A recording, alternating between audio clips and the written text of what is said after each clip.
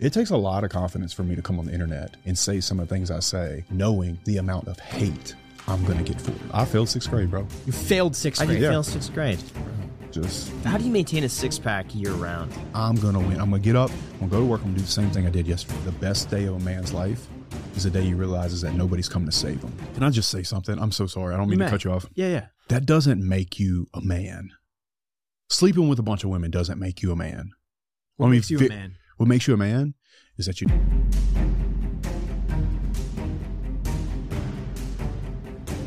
A lot of people, they know you from, I feel like, the association with Andrew Tate. A lot of your clips, they go viral. A lot of people have kind of grouped you into that red pill community. Yeah. But I've also heard you on some other podcasts. Like I saw you on Tom Bilyeu's podcast, and then a few other podcasts I've listened to. And you're very articulate, and you're not the way that I feel like a lot of people picture you to be. I've said things that I wish I could say differently. You understand what I'm saying? Particularly to women on panel shows. I think I misrepresented where my heart is. You understand what I'm saying? Mm-hmm. I don't hate women. And I don't think women are trash. And I do believe the things that I say. However, I don't think I've had an opportunity to be put on a platform where I could show who I am, particularly where my heart is. The platforms that you do go on, especially those panels, is a little more aggressive. You know what I mean? Is. And I feel like there are certain incentives in those platforms. It's very incentivized to do that. Be more. Yes. Right. And listen, man, I'm not a perfect person. You know, I think that in the very beginning, I was probably in a place where I might have said some things because of that setup. Mm-hmm. Now, those shows I do believe are very important, and those men that run those shows I love very much, and I'll always be loyal to them. And even on the last, I went on a panel show recently, and it was very good friends of mine that I love very much. I'll be very clear about this. Yeah, who was it? It was Fresh and Fit.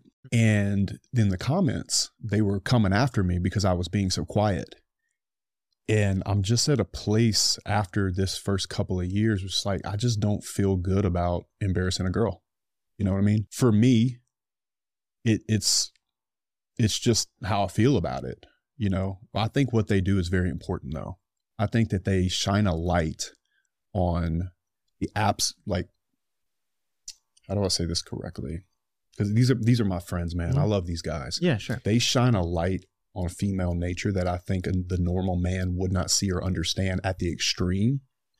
And I think why they're so beneficial is because the normal man is so soft that when they see this and they're this way, I hope and believe that they kind of land in the middle. Okay. With a firm, frame. And I do think frame is very important between a man and a woman. I think on social media, to what you were saying about the comments, is that you're rewarded for saying things that are extreme, because that not only gets the views, it gets all the comments, it gets all the followers, it gets all the really money. Riles and so up it's the just base. like it financially incentivizes you in so many ways to like, how far can we push this? Let's keep going more and more and more. Right. And why wouldn't you? As a business decision, it's just seems as though if that's what's getting results, you would tend to lean towards and that. when people are cheering you on over and over and over again, it's hard not to get stuck in that. I think it's that. I think it's it can be that way.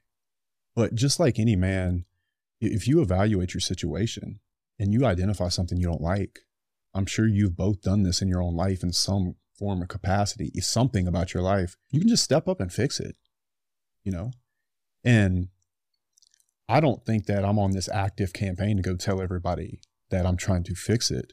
What's really important to me is they see all of me, because I genuinely believe if they see all of me, I'm palatable to all kinds of shows like this one, like the one I did earlier today with Ryan Pineda. Man, that guy's incredible.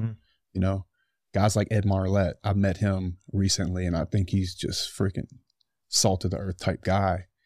And so I just believe that if I can show truly who I am, that I can, in the long run, maybe not the short term, do just as good, if not better. Well, let's talk a little bit more about those characteristics and who you truly are in a little bit, because we also want to discuss, you've gone on the record to say that you have businesses that generate up to $35 million a year in revenue, correct? Collectively. Collectively, yes. Yes, collectively. And your story is actually very impressive because your whole appeal or your pull in the beginning was the fact that you built up a business in like the real world. I mean, you did construction, built up a multi-million-dollar business running a construction company.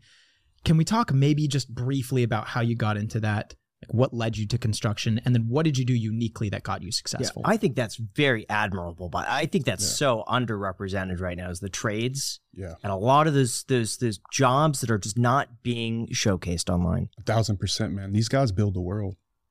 Like the world does not go around without the men that build the country and in every country. We couldn't even do this podcast right now if it weren't for tradesmen. And I'll tell you, I believe in 10 years, there's going to be YouTubers out there saying, you want to know what the new hack is? Become a plumber. I've been saying that. No, I said that 5 years ago. Yeah. And I did a whole video breakdown. This is one of my earliest, most popular videos. Doctor versus Love that a plumber. Video. Yep. And I did the analysis. I think I watched that video. Yeah. I watched that video. I did the analysis. And I believe you. For those that don't know, I broke down the average salary of a plumber starting at the age of 18 who goes to trade school versus that of a doctor who goes into medical school debt. I think it was up until about 40, in the 40s, the plumber was ahead financially. How he catches up. Exactly. Yeah. And so it wasn't until the doctors in this in like the 50s does the wealth really take off because they're just making so much money. But up until that point, the plumber comes out ahead. Yeah. And could 1,000%. make even more money if they open up their business, if they continue expanding. And that's not assuming any of that. Your salary or whatever, the income of the plumber, I remember, was pretty conservative as well. Yeah. I actually looked up how long it takes to be like a plumber's apprentice, how much they make. You did that video years ago. Yeah, it was like 6 I years watched ago. that video and it's funny. I just finished working. I know where I watched that video. Yeah. Because it's so crazy, man. I watched that video in the Whole Foods parking lot in Town Center in Baton Rouge, Louisiana, eating chicken. I propped it up. I drive an F-150 in Louisiana. And I propped it up and I'm sitting there eating chicken in the truck. I watched that video and I agree with you then and think that was years ago. It's going to happen. It's going to happen and it needs to happen. We live in a world where you can shake your ass on TikTok and make more money than the guy that paved the road for me to get here. And that's obviously not against the law. But I think it is kind of a injustice of equity in the world for sure. And I've been pitching this thing called Buy the Man a Beer, where anytime I see a tradesman and he's trying to buy lunch, checking out at the end of the day, trying to buy his 12-pack on the way home, I try my best to talk him in and let me do it. And oftentimes he lets me. I think I'm going to have to tweak the program a little bit because I think that it's kind of hard for the normal person. And I get like a post or two a day.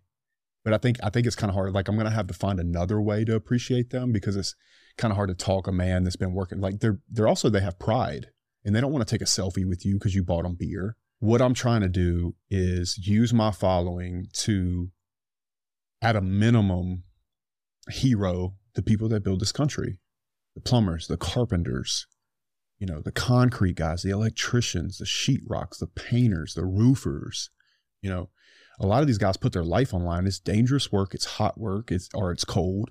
The conditions are never good. I don't think they get paid enough. Right in line with cops and teachers. I don't agree with curriculums, but I do think teachers are very important. I think they sacrifice their lives for people in a lot of ways. Because I'm in construction, because I worked construction my whole life, I have a heart for them, man.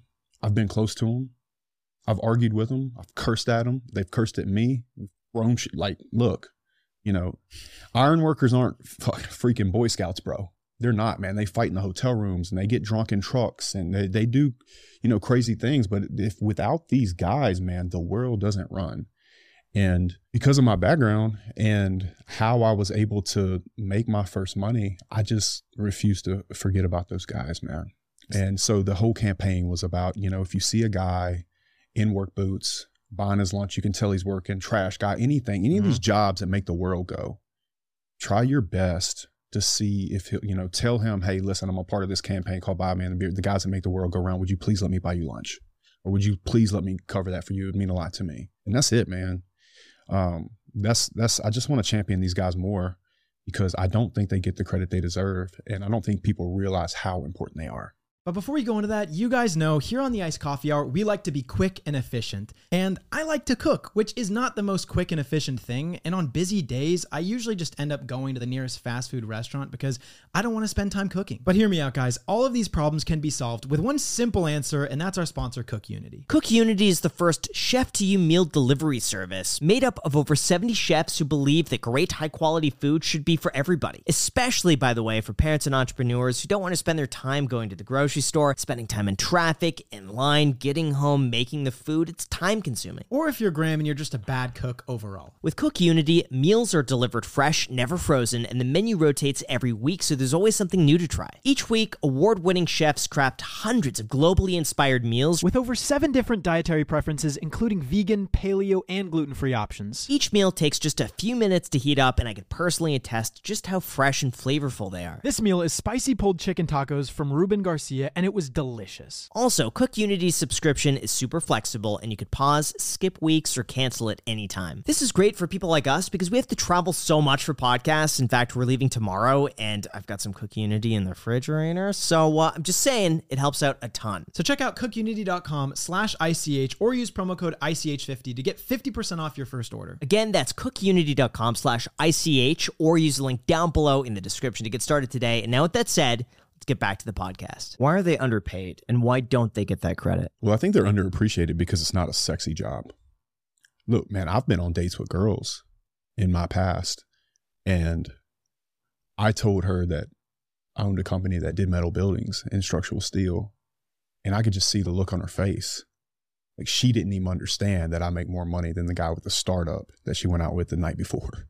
You know what I'm saying? It's like nobody associates any kind of status or any kind of respectability to it.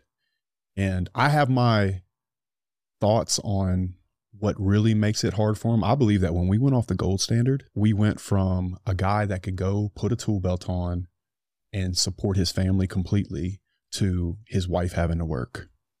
And I think that was very negative for the nuclear family. But in regards to how they're being paid, if I were in charge of construction in America or was the president, or not that I ever would run for anything like that or some kind of office, I would put certified payroll Bacon, like Davis-Bacon projects, which means they have to check the payroll and they assign, like an electrician makes this much money with this much fringe benefits, and a metal building guy makes this with this much fringe benefits. I would make every project in America that. And one of the big reasons I would do that is because a lot of contractors, smaller contractors, but contractors nonetheless, pay guys cash and don't pay the guys correctly. I'll pay my guys to ride to the project. Well, now the cash, I've seen a lot of non-citizens get paid cash. That seems to be the go-to, or people that don't want to pay their tax. Isn't that to a benefit if someone's requesting, hey, pay me cash, man. So I'd rather get paid $200 right now than $300 and have to deal with all the IRS. Yeah, I get that. But the problem is that I want to build because I'm an American, right? I believe in the American dream. I get a lot of flack for taking up for America, but you don't want to be in America, get out, because America's the GOAT. Scoreboard. And I don't mind paying the taxes. I don't mind taking the taxes out and matching it. I would like an equal playing field, because what is it? So my workman's comp for hanging steel is like 45 on 100 before Social Security, FICA, Medicaid, everything. So by the time you get close to a 50% labor burden, and I'm bidding against a guy for $1 million job and he beats me by $200,000 or $300,000, I know where it came from. You see what I'm saying? And in regards to paying guys cash, I can't sleep at night trying to build a company on something I could go to jail for. So we pay it, like, when they leave my office from Louisiana to California, let's say, because I got guys from California to New York right now today, they get paid to ride. They get paid their 40 hours straight. They get paid overtime, and they get paid per diem, and we cover their hotels. But because of that, it makes it hard for me to do jobs, let's say in the South, as much, because the guy next door will pay him cash. But I'm out here talking about having a business and talking about building something that I can count on for a long time. It's not worth it for me to go to jail. It's not worth it for me to keep an eye open and worry about, like, getting in trouble with the IRS or the government. It's just not worth it. If it were up to me, I would probably give, because you said something a second ago with the Spanish guys where you said non-citizens. But if you go on a construction site in America right now and you say everybody that's not originally born in America has to leave, you'd have a site superintendent. You'd probably have an electrician and a plumber. But other than that, and maybe some HVAC guys, the MEPs. Other than that, you'd lose the whole job. Damn near every man out there is Spanish. And they're coming in and taking the jobs that not Americans want, that Americans don't want. You know, I've got crews of American guys. Honestly, they don't perform the same way, but sometimes they can get into an industrial setting. You know, sometimes they can get into an oil and gas plant and it's a slower pace. But I don't think the Spanish guys are taking jobs from Americans that want those jobs. Because I don't have American citizens banging down my doors to come hang steel. And I don't think that's Americans' fault either. I'm not blaming Americans for that. I just think that there's a perception. It's all about what you can be grateful for, right? Your expectation versus your reality. And I think the average American young man, particularly, is growing up in a world that he feels like he failed if he's not drop shipping from a beach. And it's not cool anymore to be proud of your work. And I know those guys are out there in rural towns and stuff. I'm not saying that there's no, let's say, white guys out there, you know, doing their best in construction. But I think by and largely, if an American lands in a construction role currently, especially one where he's not the owner or doesn't have a high paying job or he's not a project manager, he's not particularly proud. I get messages every day. Hey man, I'm trying to get off my tools, you know? And I think that we created that in America. But from my perspective, if I hear someone say, I'm in construction, I want to get out of it. I want to do better. I want to do better for my family. I just hear, not making enough money. It's not scalable. It takes a brutal toll on my body. Yeah, it does. I want to do something that I could scale, that I could make money without having to be on the job site all day. Which I get it. is an objective of a lot of people. 1,000%. But also, I mean, it's a 1% for a reason, man. They really wanted that. I think they'd find a way, if I'm being fair. And then I think some guys love what they do, you know, and there are some Americans out there. I don't want to take this away from all people, but I think everybody in construction knows that a huge portion is Spanish, right? When you say Spanish, you mean Hispanic, right? Like people that speak Spanish? Yeah. So Guatemalans, Panamanians, Mexicans, things like that. Yeah, for sure. And I see it in other countries too. Every time I go to Dubai, you know, they're all pulling people from other countries. I'm curious, when did you get into the construction business? You went to high school. Were you good in high school? You were academic and everything? No, man, I wasn't. I failed 6th grade, bro. You failed 6th grade? How did you fail 6th grade? It's impossible to fail. There's no, like everyone just gives you a pass. How did you fail 6th grade, bro? It's just, you know, man, like. No, you know, I like I said, home life wasn't the best. Yeah. I don't want to blame them. I wasn't even a decent student until really high school. I graduated at 3.2 in high school. I was in the Key Club, but it was a fight. It was a fight. I thought you said you fought. No, it was a fight. Oh. I got in plenty. I got in plenty of fights in 6th grade. Yeah. Oh, in 6th grade? Yeah, I got arrested in 6th grade for fighting. What did you get? Okay, well, hold on. How did you get into this fight? And then why did you get arrested from this fight? Well, first of all, let me backtrack a Sounds like bit. 2 separate incidents right there. Yeah. Like, how did we go? No. It was just a fight to do well in school. I wasn't interested. Okay. I wasn't interested at all. Neither was I. Like, and that's why I was talking about the curriculums, right? Have you ever heard of the book, The War on Boys? There's this book about basically like how things are not really set up for boys. I'm not a tinfoil hatter on this or anything like that, but I do believe that how old are you in 6th grade? 12. Yeah, something like that. Sure. You really want to sit there and read like Edgar Allan Poe? No, bro. Like, it's not interesting. I believe that little boys at that age, if I could make the curriculums, they'd be changing tires, like learning how to frame a wall, learning how to change some sheetrock. I would love that. Bro, I would love that, man. Right. How to draft up a contract. Dude, put them to work. Yeah. Like actually slip in some fine print and see if they point it out. Like as a young kid, what you're trying to instill in them, you're not necessarily giving them knowledge that they can use later in life. You're teaching them how to learn, and you're teaching them discipline. Well, it's really critical. Those are the two things that are actually valuable as a kid, but they've determined that in order to teach kids how to learn and discipline, it's through homework and reading. Edgar Allan Poe. I think just like, basic reading skills I think are important, basic math skills, but then I think it's critical thinking. 1,000%. And I'll tell you another thing too, is that in America particularly, I can't speak for other countries, but if you're not in a point in your life where you care about the subject, I don't think you're going to hear it. I am more into geopolitics and social studies today than I have ever been. I watch Wendover videos. I watch Johnny Harris videos, just trying to understand channels. Yeah, bro, he's good, man. Wendover's great. Wendover's smoke, bro. And like we nerd out. We're sending each other videos about, why the Mississippi River is the most powerful river in the world. Tom Scott too. Yeah, bro. Yeah. Bro, I nerd out on this shit at night, man. And you could have showed me that video in 6th grade. And I'd have been like trying to pass a note to some little girl or throw paper across the room at my friend that's on the football team or just whatever it was, man. I'm just not interested. But I think if little boys could do things with their hands, learn how to do things that are going to be helpful in the world, that'll also help the little girls. And I'm not even opposed to teaching little girls how to change a tire. I'm not opposed to that. I'm just saying for the little boys, I don't think it's something that they resonate with at that age. And I was just completely checked out. I was thinking about football practice or whatever else, and it's certainly not because I'm not intelligent.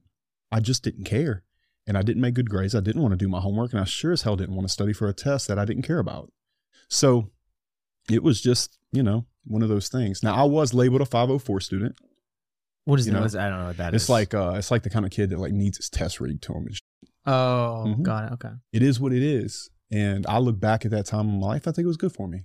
So as you're about to hear shortly, running a business smoothly can be fairly challenging. Trying to keep all of your goals, tasks, and data organized among several softwares could be quite confusing and often takes more time than it's worth. Well, if you want to help restructure your business and you don't know where to start, just remember these 3 numbers from our sponsor, NetSuite. It's 36,000, 25, and 1. 36,000 because over 36,000 companies have already upgraded to NetSuite and stopped wasting time on things like manual data entry and sifting through scattered data. 25 because NetSuite has spent 25 years helping businesses drive down their costs. And 1 because NetSuite is an all-in-one solution that allows you to manage all of your KPIs or key performance indicators with one efficient system. NetSuite helps reduce the mistakes of manual data entry, and trust me guys, with manual data entry, there will always be mistakes, and they also help prevent the busy work scaling with your business. So get a full picture of your business and help make better decisions faster. So make sure to download NetSuite's popular KPIs checklist for free right now at netsuite.com/iced. Once again, guys, it's netsuite.com/iced and get your free KPI checklist today. Once again, guys, it's free and it's netsuite.com/iced. Thank you so much, NetSuite, and back to the podcast. But how do you go from there to getting arrested? There's a big gap. The 6th grade fight to arrest. I can't stop thinking about it. I feel like we got to address that. I'll tell you, we lived in a neighborhood before I moved to this town called Denham Springs. And it was, I was like the only white kid. And I learned a lot from the culture of being the only white kid and seeing certain things. And so there was a lot of fights in that neighborhood. I moved to this all white school pretty much. And some kid popped off to me and I was hard at that time. And I busted him up pretty good. And what did he say to you? Dude, I can't even remember now. He was just... How did it make you feel at the time, though? I bet you remember the emotions that went through your mind as soon as you said that. It was actually one of those things where it's like, all right, cool, catch me when you get off the bus. So he lived in the front of the neighborhood. I can't believe I'm even saying this. He lived in the front of the neighborhood. And he walked from the front of the neighborhood all the way to the back of the neighborhood.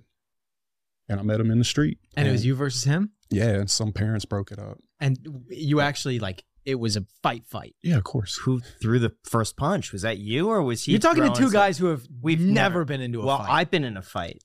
I just lost. Oh. Were you actually in a fight? With Michael Reed. Oh, right. Yeah. He did a boxing match. Okay. That doesn't count. Yeah. Count. So you've never been into a fight. So I don't. Yeah. Oh God, I've been in Yeah. 4 or 5 fights in my adult life. Okay. Oh, but that's actually kind of common in the South. People in the South. No, I think the culture there is a lot different. Yeah. Yeah. And look, I'm not championing this shit either. I'm not sitting here saying it's cool. I don't feel cool or manly to tell you about this. Just in case some. No, we're just curious. No, I'm just telling. Yeah. I'm just telling you, man, because I know there's going to be always young men watching what I say. Mm-hmm. And so, you know, if I can back away from one today, I will. Now, if I can't and you get close enough, I'm going to hit you first. Where do you know the line between walking away and standing up for yourself? We had a really good conversation with Patrick Bet-David. Right. And he I saw said, it. I actually watched that episode. If the other kid swings first, you got to defend yourself, and that's up to you. If you can't de-escalate, there's something, you fight back. There's actually something that you said in there that I would teach my son differently. Sure. And, or Patrick said maybe, is he has to hit you first. My personal rule is I'm going to tell you I don't want to, and I'm going to try to step away. But if you get back in range, there's definitely a jab cross coming. I will definitely hit you first because I don't want to fight you in the first place. And the mistake I made in that bar is after he hit the floor, I tried to grab him by the back. I dropped to a knee and tried to grab him by the back of the head and really wear his ass out. Mm. And one of his buddies came up behind me, actually a bit bigger than me. And I just got lucky because I was able to get it. And they were all 3 trying to hit me, but I was kind of covered up because he was over me. And it's just like, I don't promote fighting. If I leave here today and somebody tries to fight me and I think I can walk away, I absolutely will, regardless of pride or ego. But when they get you in a corner, I'm not going to wait for them to hit me first. I already know they want to hit me. You know, I've been in enough fights to know what his eyes look like, what his intentions are. I can see his fist balled up, you know? And then when you actually get in a fight, you get this very shaky feeling inside of you. It's actually very, you know, it's like a bone chilling feeling. It's the adrenaline coming in your body so you can like not feel things. And I know what that's like. I know when somebody has an intention. I've been in at least 12, 15 in my life. So I know what it's like. And I'm also not, the only time I've ever met somebody for a fight was that fight I was telling you about. Everything else is spur of the moment. Everything else was, you know, boom, boom. And it's over quick, man. Have you ever lost a fight? No, I've not. Well, 3rd grade, I got my nose busted. Yeah, I got my nose busted. You got your nose busted? It was bleeding and everything? Yeah, everywhere. Oh, yeah. God. How that happen? I got in a fight with this kid. I can't believe we're talking about This is the last fight. Okay, this is the last fight. And then we're going to go to all the inspiring, business building. And then we got other, stuff in store. I didn't know y'all were so interested in the subject. Y'all should have had Tate on. Bro. No, keep going. Okay. There's this kid messing with my sister on the bus. I did what I did. It went very much in my favor.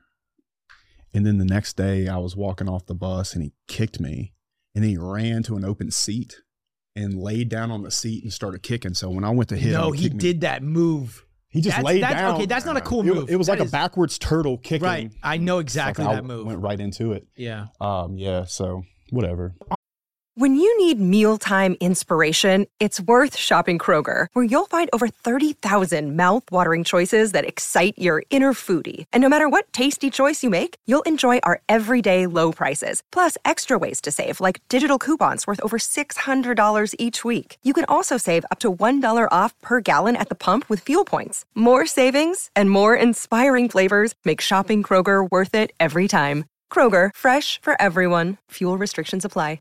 On to the business. Sure. Okay. So how did you get into construction at a young age? And then when did the money really start coming in? Yeah. So when I was a little boy, my stepdad did metal buildings.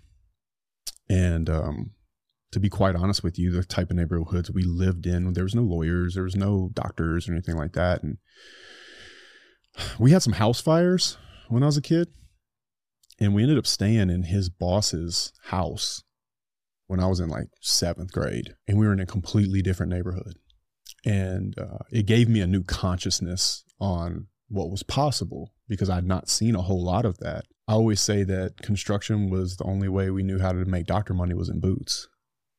And that's actually quite a true thing in South Louisiana. You know, the mouth of Mississippi's there. So there's a lot of industry, there's a lot of industrial work, there's a lot of construction that goes with that work. There's a lot of building houses to support that infrastructure of the economy in South Louisiana. And it was the only consciousness I had. I say all of the time that had I put the same energy into a better business model, a different business model, then construction, I think I'd be a lot better off, but I don't think I'd be the same person. And for that, I'm glad I stayed in construction. I graduated college in 2009. I'd already read Rich Dad, Poor Dad. And I knew I wanted to have a business one day, but I honestly thought I'd end up in Dallas as a project manager first, making really good money and save and end up, starting something. And those jobs just weren't there like we were told when we were freshmen signing up to go into construction management school. And so I dug ditches. And I worked for this company called Austin Bridge and Road in this little small town called Bastrop, Louisiana after I graduated. That job ended. I went to Baton Rouge. I waited tables at Texas de Brazil in Baton Rouge, and I would go during the day and apply for jobs. And they were building this hospital called Women's Hospital in Baton Rouge, and I'd gone in there a couple times because they were actually building the project. So instead of going to home office, I was like going out to job sites. And the lady's like, I can't let you see the boss. You can't see the boss, like $40-50 million, some crazy amount. Like the third time I went, she goes, hold on. So some grizzly looking, angry white man comes in. He's like, are you Justin? I'm like, yes, sir. He's like, come with me. So I go back to his office, and he plops down in his chair, and he's like, give it to me. And I'm all like, he looks at it, he looks at me, he looks at it, he looks at me, he flops it on the table. He's like, you mean to tell me you've come in here 3 or 4 times to stop a $30-40 million project to see the boss because you want a job? Yes, sir. Well, I like that. Offer me a job. Boom.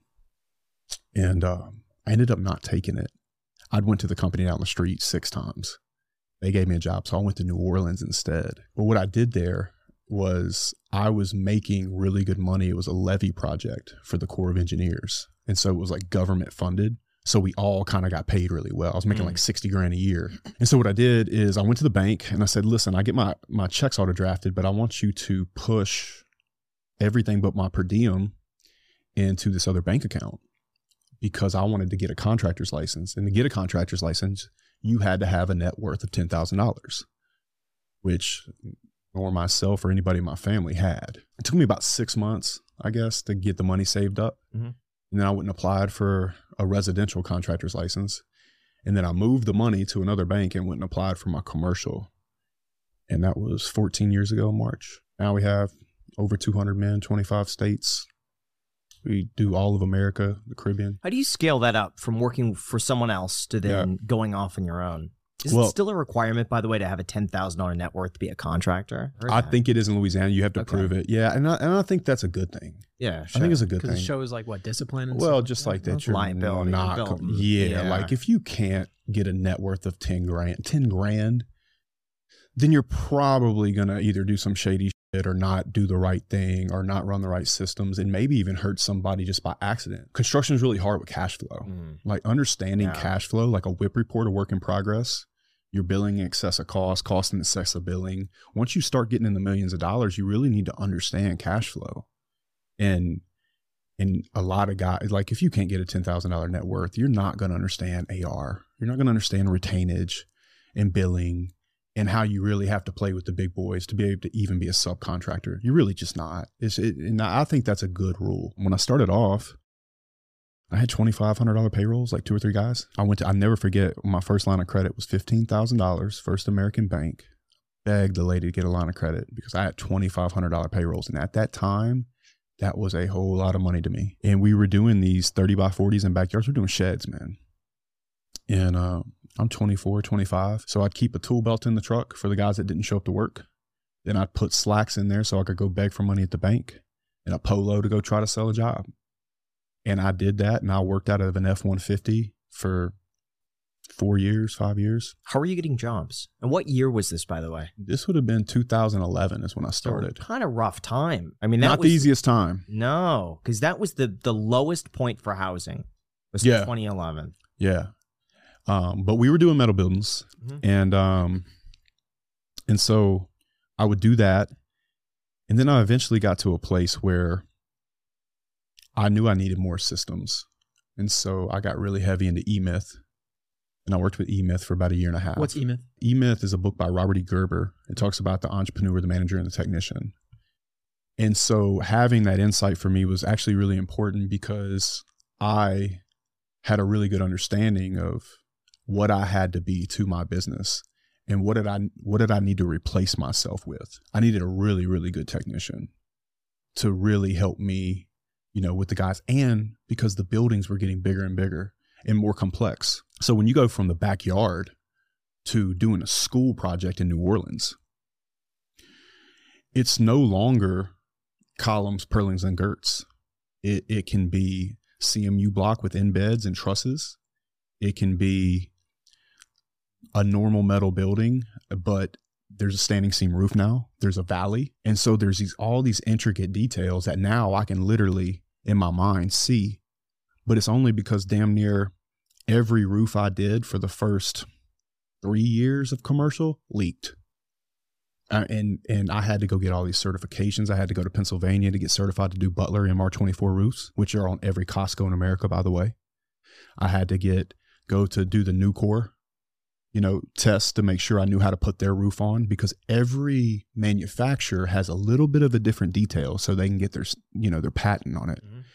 And so in the specs that the architect writes, which is again completely different than doing a backyard Mueller building, you have to be qualified to do these roofs, because a lot of times they have what's called a $no 20-year warranty on it, which means the manufacturer comes out with a feeler gauge, a camera, and anything he can to poke holes in it and take a bunch of photos, and they make these 20-page reports, and they're like, no, you have to do this, this, and this, and this, and they'll hold your money until you do it. And so making the jump from the backyard to commercial, I took some blows.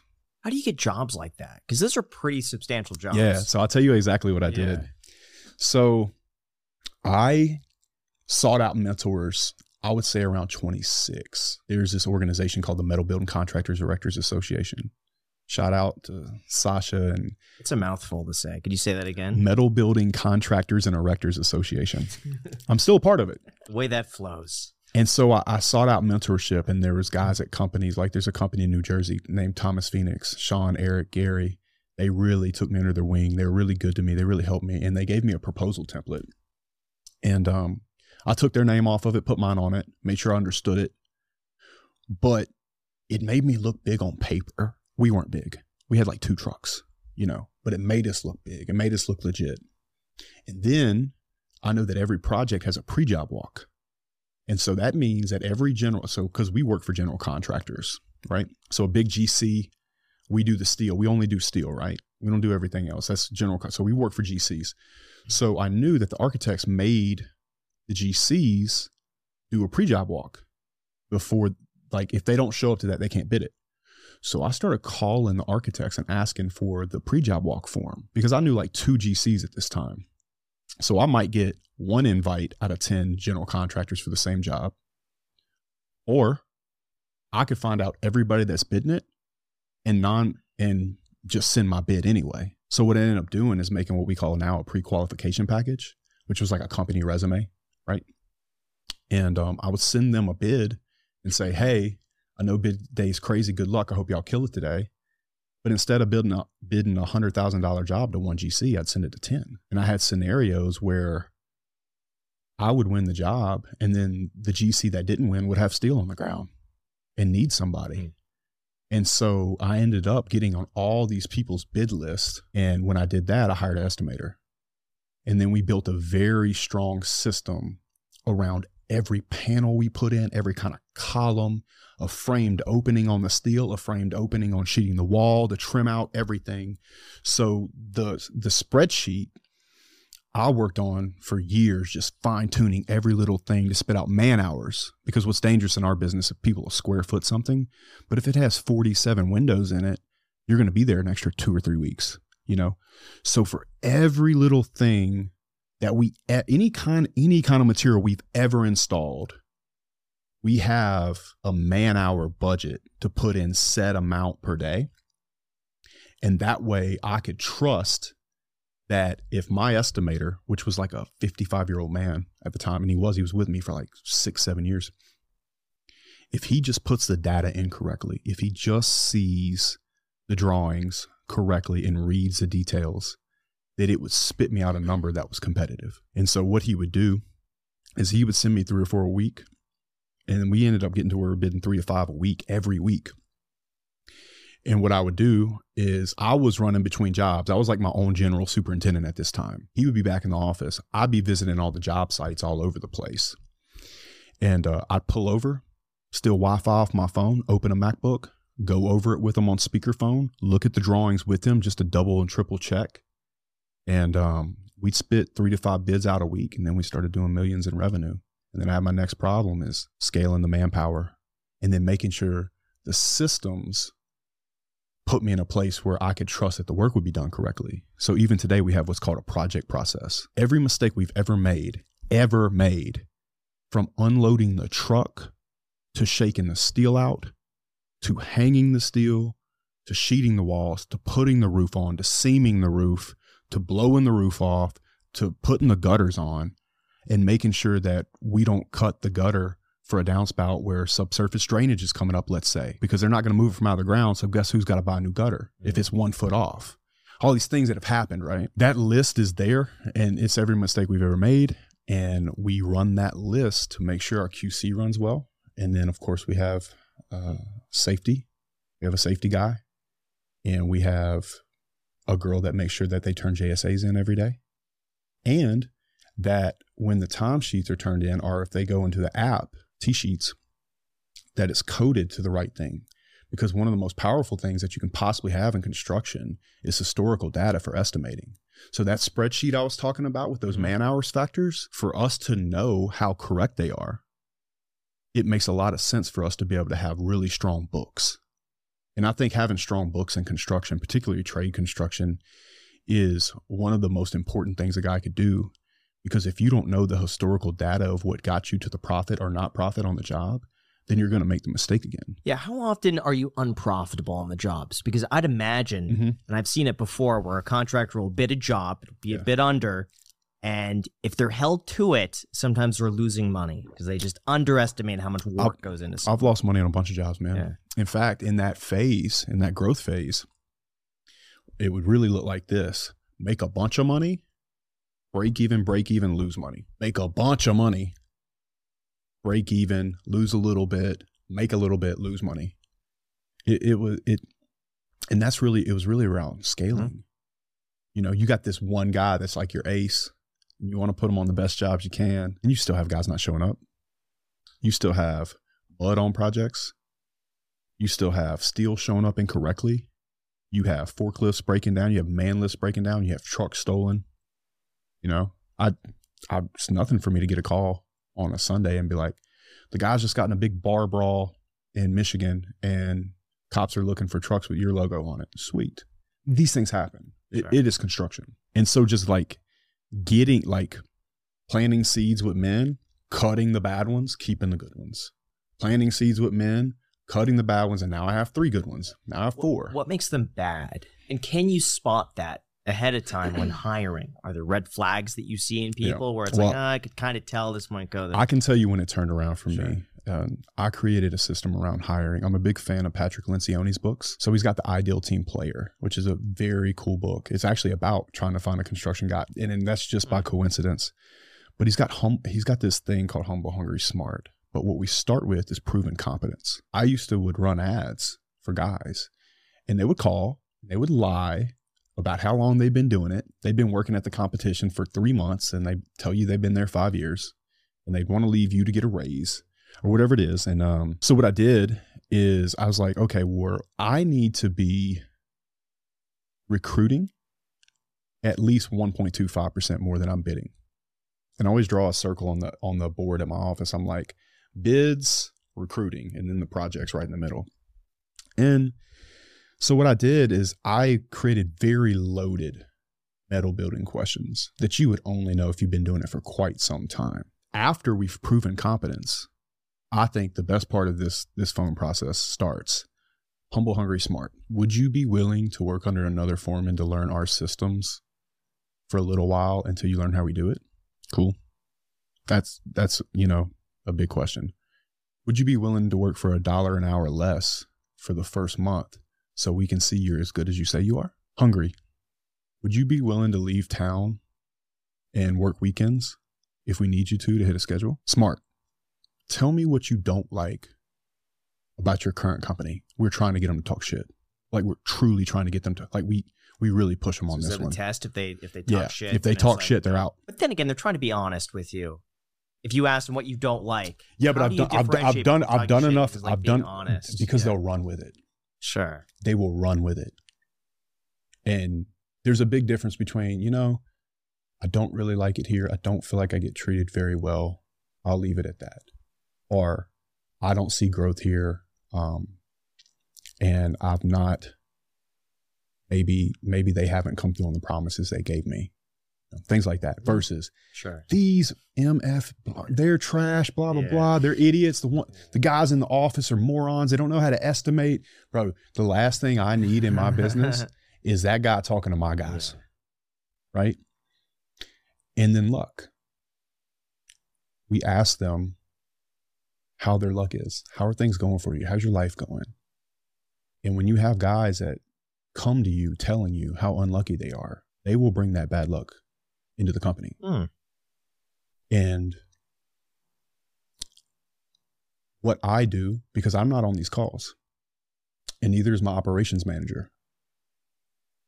So, have you ever heard of the Fibonacci series? No, I have not. So it's like this concept that most things in nature are an odd number, and that humans struggle seeing the difference between 2 and 3.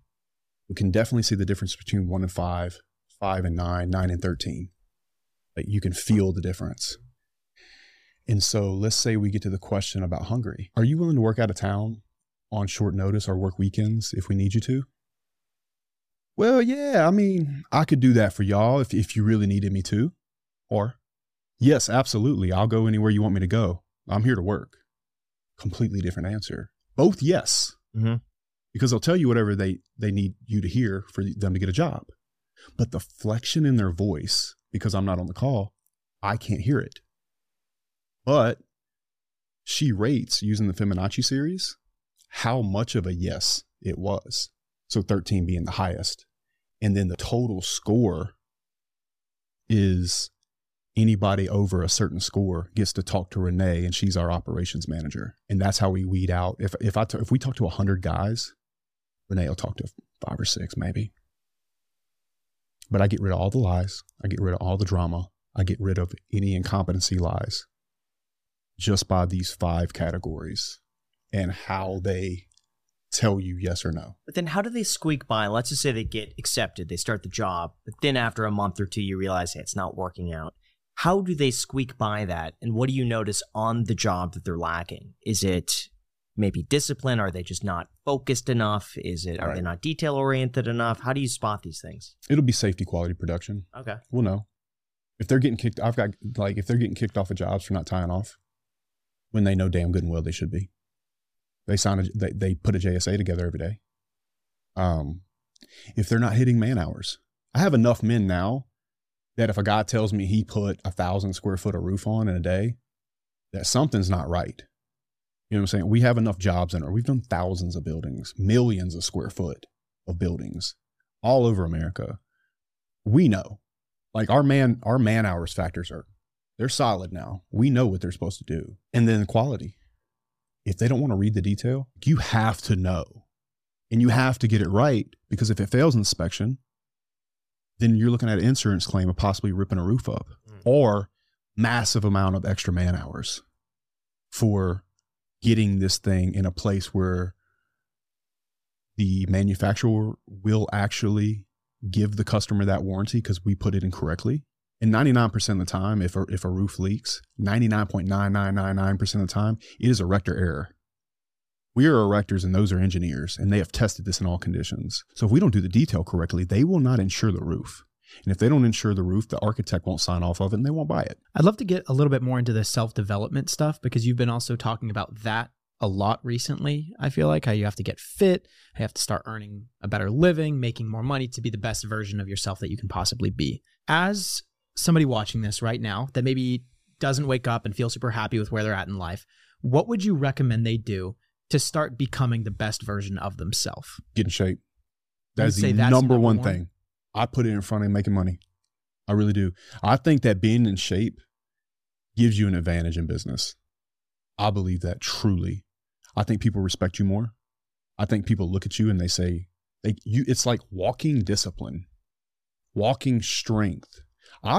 Look, it might not be a popular thing to say, but a physical stature on a man when he walks into a room and his ability, like I said, to look you in the eye and body language, it garners respect, and it, in my opinion, can get you further in business. People want to work with people they respect. So fitness first. Number one, if you're not in shape and you're eating bad and you're not moving your body, then all your cells are stale. Like, you can't even think straight. So I always put getting in shape above everything. You know, I believe that a person that does really well in life and is not in shape would have done better if they were in shape. You know what? On that though, that's the one thing you can't fake. You can't fake being in shape. You can't fake a six-pack. I mean, I'm sure you could fake a six-pack, but it seems as though that's the one thing that all these billionaires are doing is like all of a sudden they all seem to be getting in shape, getting six-packs. Yeah. Because when you have all the money, like, you can't necessarily buy that stuff. That's just purely dedication, discipline, and a lot of work. And so that to me now seems like the ultimate flex is being really in shape. 1,000%. And it's one of those, you know, you could be a very rich guy and walk through the grocery store and nobody would know. You can't say that about fitness. You get to carry that with you everywhere you go. It gives you an advantage, whether it's with the opposite sex, business, or even how you feel about yourself. It's easy to respect yourself when you put in the work to get in shape, you know, because it's hard work and it shows. So for me, that's number one on the list. Some people would probably put money in front of it. I just personally don't, because I just think you'll do better at business if you're in shape. Particularly, it's also free. Yeah, it is. It doesn't cost anything. 1,000%. Yeah, and it doesn't take as much time as people say it does. You know, I remember being in high school, man. I worked at Harbor Freight Tools. You know what that is? Yeah, I do. Yeah. I would go in the back, in the bathroom, and I'd put the little sales papers down on the bathroom floor, do push-ups until I couldn't do them anymore, you know? And I did that for years and years and years, you know? And it really pays off now, because at 37, I've had 6 shoulder surgeries on this shoulder and a total replacement. And I have mature muscle left over from 20 years of exercising. And so now I don't let myself get any further than 2 weeks out from being able to take my shirt off anytime I want. You know, I keep abs year round, but it was all that work I did, especially when I was young. You know, like people should start working out at an early age, because your body is maturing and growing at that time. And you can create all this bone density, all this mature muscle that will stay with you over time, especially if you just do the work to keep the maintenance on it. I don't work out the same way I used to. My shoulder really won't allow it. Some days it really hurts to box, you know? So I have to work on footwork all day, or, you know, defense or whatever. But I don't think there's a thing in this world that you could do for yourself. I can't think of one that's better than getting in really good shape and getting strong. It's making me want to hit the gym. Well, you need to. You need to. No, I do hit the gym. I do go. I went today. Yeah. But yeah. But how do you maintain a six-pack year round? What is that like? Because that seems to me like you're disciplined every meal. Like, well, I'll tell you every day. I'll tell you how I personally do it. Is I've had a six-pack since I was 24 years old. There's not been a day between 24 and now where I could not see all of my abs. Now, I might get puffier around the love handles. You know, like if you have a standard, you know, sometimes I'd be here, sometimes I'd be here, but I'd never get too far. Imagine if there's a straight line and there's a line above it and below it. I never got outside that. I would never let myself get outside that range. And it's super easy to keep it once you get it. And even though this is not true, I try to tell young men to believe that whatever you get today, you'll keep it forever. It'll make you work out harder so you get the most you can. But the way I do it now is I fast every day. I've still not eaten today. What? I haven't eaten. No. What time do you wake up? Today? Yeah. 5 o'clock.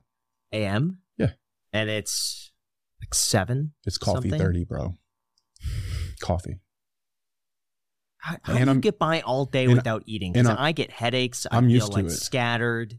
I'm used to it. I fasted through breakfast, and initially it was a little tough, but now it's very easy. And I don't even think about it anymore. Yeah, I feel like you just get used to it. I don't even think about it. And so what do you have? Just one meal at the end of the day? Yeah. And then what time do you go to bed? Probably from 10 to 12 on a normal day. So you're eating and then going to bed right afterwards? I heard that's bad for you to eat like right before you go to bed. Yeah, everything's bad for you. What do you eat? What's a normal dinner look like for you? Protein, steak or chicken or whatever. But I'll eat carbs too. Yeah. Do you track calories or no. just like the one meal? Like no. I could do whatever I want to. If I don't eat if I want to, I'll eat pizza. Meal. I'll eat pizza if I want to. But I mean, and a lot of people when they fast, their goal is to trigger like an insulin response, right? That's actually not what I'm trying to do, because I'll drink the little 5-hour energies or the Feel Freeze. You ever try one of those? No, they got like maca. I just stick with coffee. They got like maca and stuff, and I drink coffee too. But I know the coffee won't trigger the insulin, but even like a fake sweetener can kind of tell the brain or the gut, like, you know, you have sugar in you. I do it for pure mathematical purposes. There's no way I can eat 2,500 calories between 8 p.m. and 10 p.m. Like, it's almost impossible. Right. So for me, it's more about a deficit than it is about like messing with my insulin response or anything like that. Like, I don't nerd out on it. I definitely think there's like an 80-20 to fitness. You know, even in the way that I work out, I only do certain lifts because I know that I'll get the biggest return from those lifts. And what is that? So for example, I'll never do flat bench or decline bench. Sure. I do all upper chest. When you walk into a room or you're outside, there's one constant variable, and that's overhead light. And a lot of, particularly like having a six-pack or looking big, is an illusion based off light. So I focus all on my upper chest because when you walk in a room, that's what people are going to see. And it also pulls the rest of your chest up. When I do abs, I only do the bottom 2 abs. Seems oddly specific. Well, let me clarify. Yeah. How many guys have you met like, oh, I got the top 2? Bro, my fucking grandma's got the top 2. It's your ribs, asshole. I only have the top 2. Exactly. Come on. Exactly. But better call me out. But if you do decline weighted abs, like with a 45 on your chest, and you only focus on the bottom 2, and you tilt your head back so you isolate it, nobody in history of the universe has ever had the bottom 2 in this V taper and not have the top 2. I treat my abs like I would treat my bicep. You ever seen a guy that's super lean, skinny even, and he not have a six-pack? I've known plenty of guys like this. And so the reason I say this and that you have to treat it like your bicep is that you need to get a pump in your abs. And what that allows you to do, so as the skin goes down and that muscle is growing, go back to overhead light, that muscle poking through the skin is what creates the shadow underneath. Yeah. And so the bigger you can get them, and it's kind of like that girl thing, like, bro, your abs aren't going to get huge overnight. You're not going to look like you have a huge gut. Shut the fuck up. Try to get a pump where you can literally feel a physical pump in your abs, and they poke through the skin. And even you can have a six-pack at 12, 14% body fat sometimes. And then when you start to actually lay down, then you get really fucking ripped because it's poking through the skin and protruding. You know, you kind of get that 300 look. I'm telling you, you'll have a six-pack faster than you would any other way. I gotta try that. It's an absolute cheat because it pokes through the skin and it creates a shadow. You know, I'm telling you. So, look. Is this credit right here? Well, I could just show y'all, but I feel like that'd be turbo douchey. So, turbo. That's funny. Yeah. So you want them to poke out. Oh my gosh. Yeah. You see what I'm saying? But see, you got the V thing going. They're like with screaming the at me. It's like, how do you get the side bit too? Here, you also airdrop this to me just so I can show the view. Is that cool if I show the viewers that photo? Yeah. Just so you can. You guys gotta see this. Okay, trust me. On the obliques, one thing I would say you could do, and I did this a lot early on, is you ever do a side plank? Yeah. Okay, cool. Go up and put your hand on them. Mm. Make sure it burns, and when it finally starts to burn, bounce. Pulse on that bitch. Fuck it up. Like want to destroy it. I used to do that 2 minutes at a time on each side, and I just until it hurts so bad. And it's just because those are really small muscles. Mm-hmm. And people are like, "Oh, if you do that every day, dude, I do abs every time." I have this thing I call lima bean theory, and lima bean theory is for abs. You ever see a guy go to the gym and he says, "Okay, we'll do abs when we're done." But what happens is he goes in there, he does shoulders or whatever he does, right? I use this for actually abs and legs. He gets this big pump, and then after the fact, when he's supposed to do abs, lima beans. Me every single time I go to the gym. Exactly. Yeah. You have to change that. Lima bean theory is you're sitting at the table, your mom made macaroni and cheese, chicken nuggets, and these stupid ass fucking lima beans. Just eat the lima beans first when you have the most energy, pre-workout, excited to be there, whatever. Get it out of the way. Then you can enjoy the chicken nuggets and the macaroni and cheese. You know, it's like goes back to eating as a kid. Do it first because you're not going to do it after. I'll give you another example. Tricep. I don't want to start flexing in here, but I kind of want to. Go ahead. No, flex. Flex. So like I only work on this inside. You see that little horseshoe and that horseshoe? Yeah. Mm-hmm. I only work on those because any asshole that ever does triceps ever is going to get this line right here. So I'll take my thumbs and a rope. I'll do skull crushers, heavy, but I'll take my thumbs with the rope and turn it out. And I'll even stand up. I'll take that, you know, the little ball that comes on the little cord? Yeah. I'll take that ball and I'll put it between my fingers like this, and I'll turn and I'll purposely go over the back.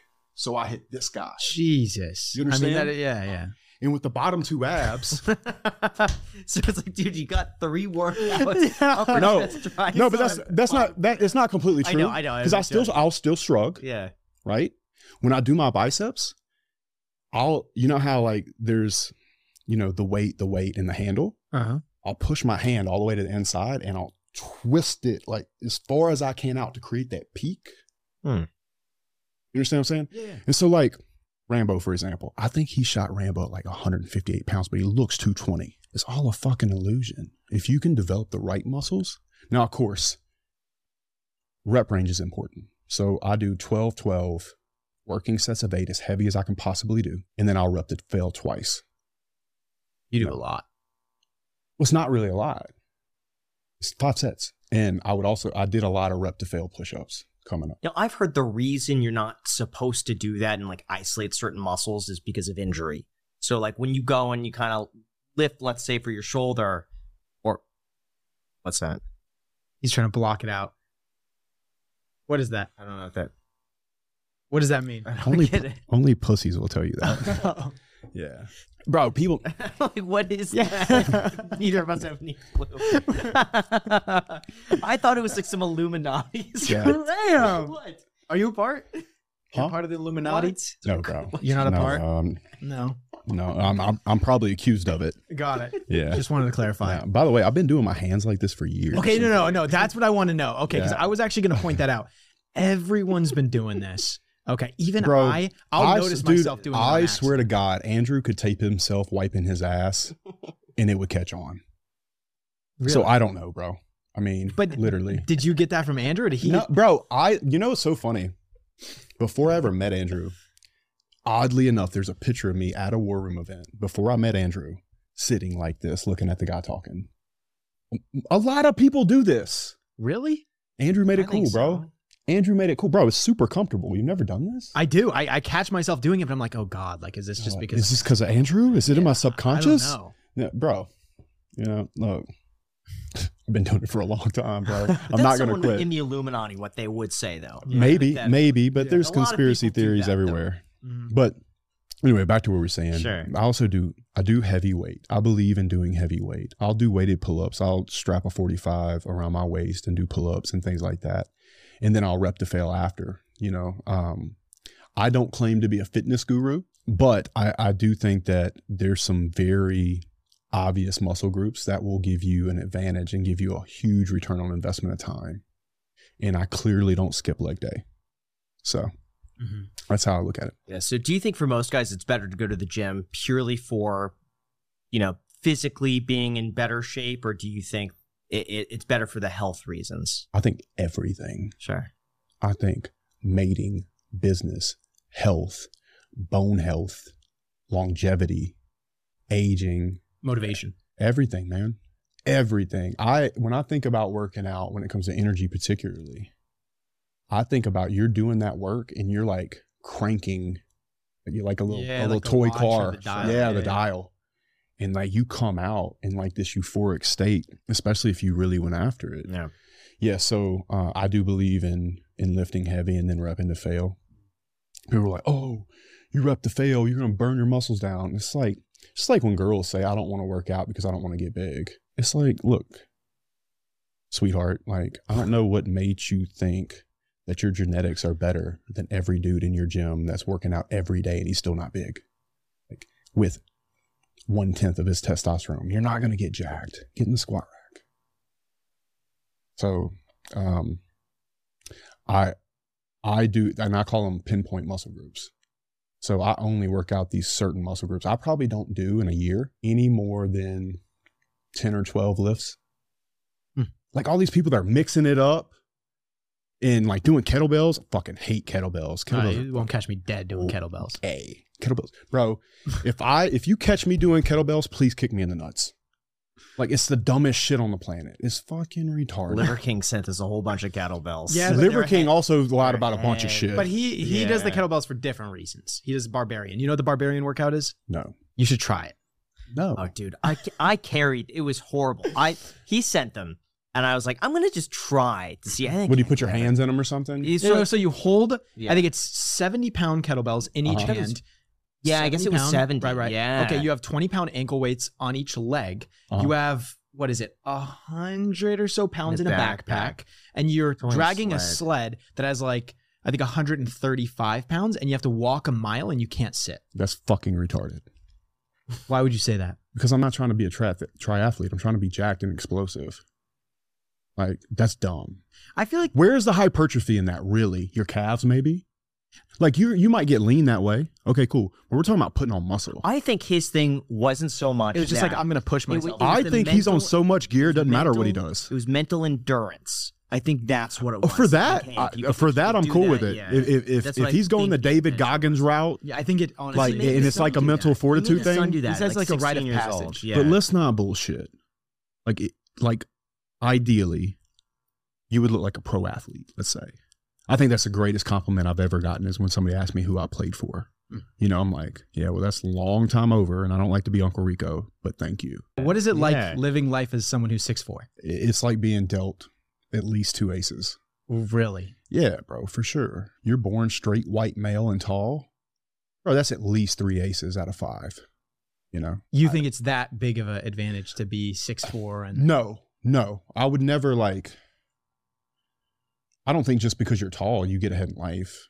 But I mean, there are certain advantages to it. And I think I'd be a kid to say that that's not true. What are some of the biggest advantages you would say? Girls. The ability to play sports. A certain physical presence in a room. I think it's helped me in leadership a bit. But I don't think it makes me a better leader.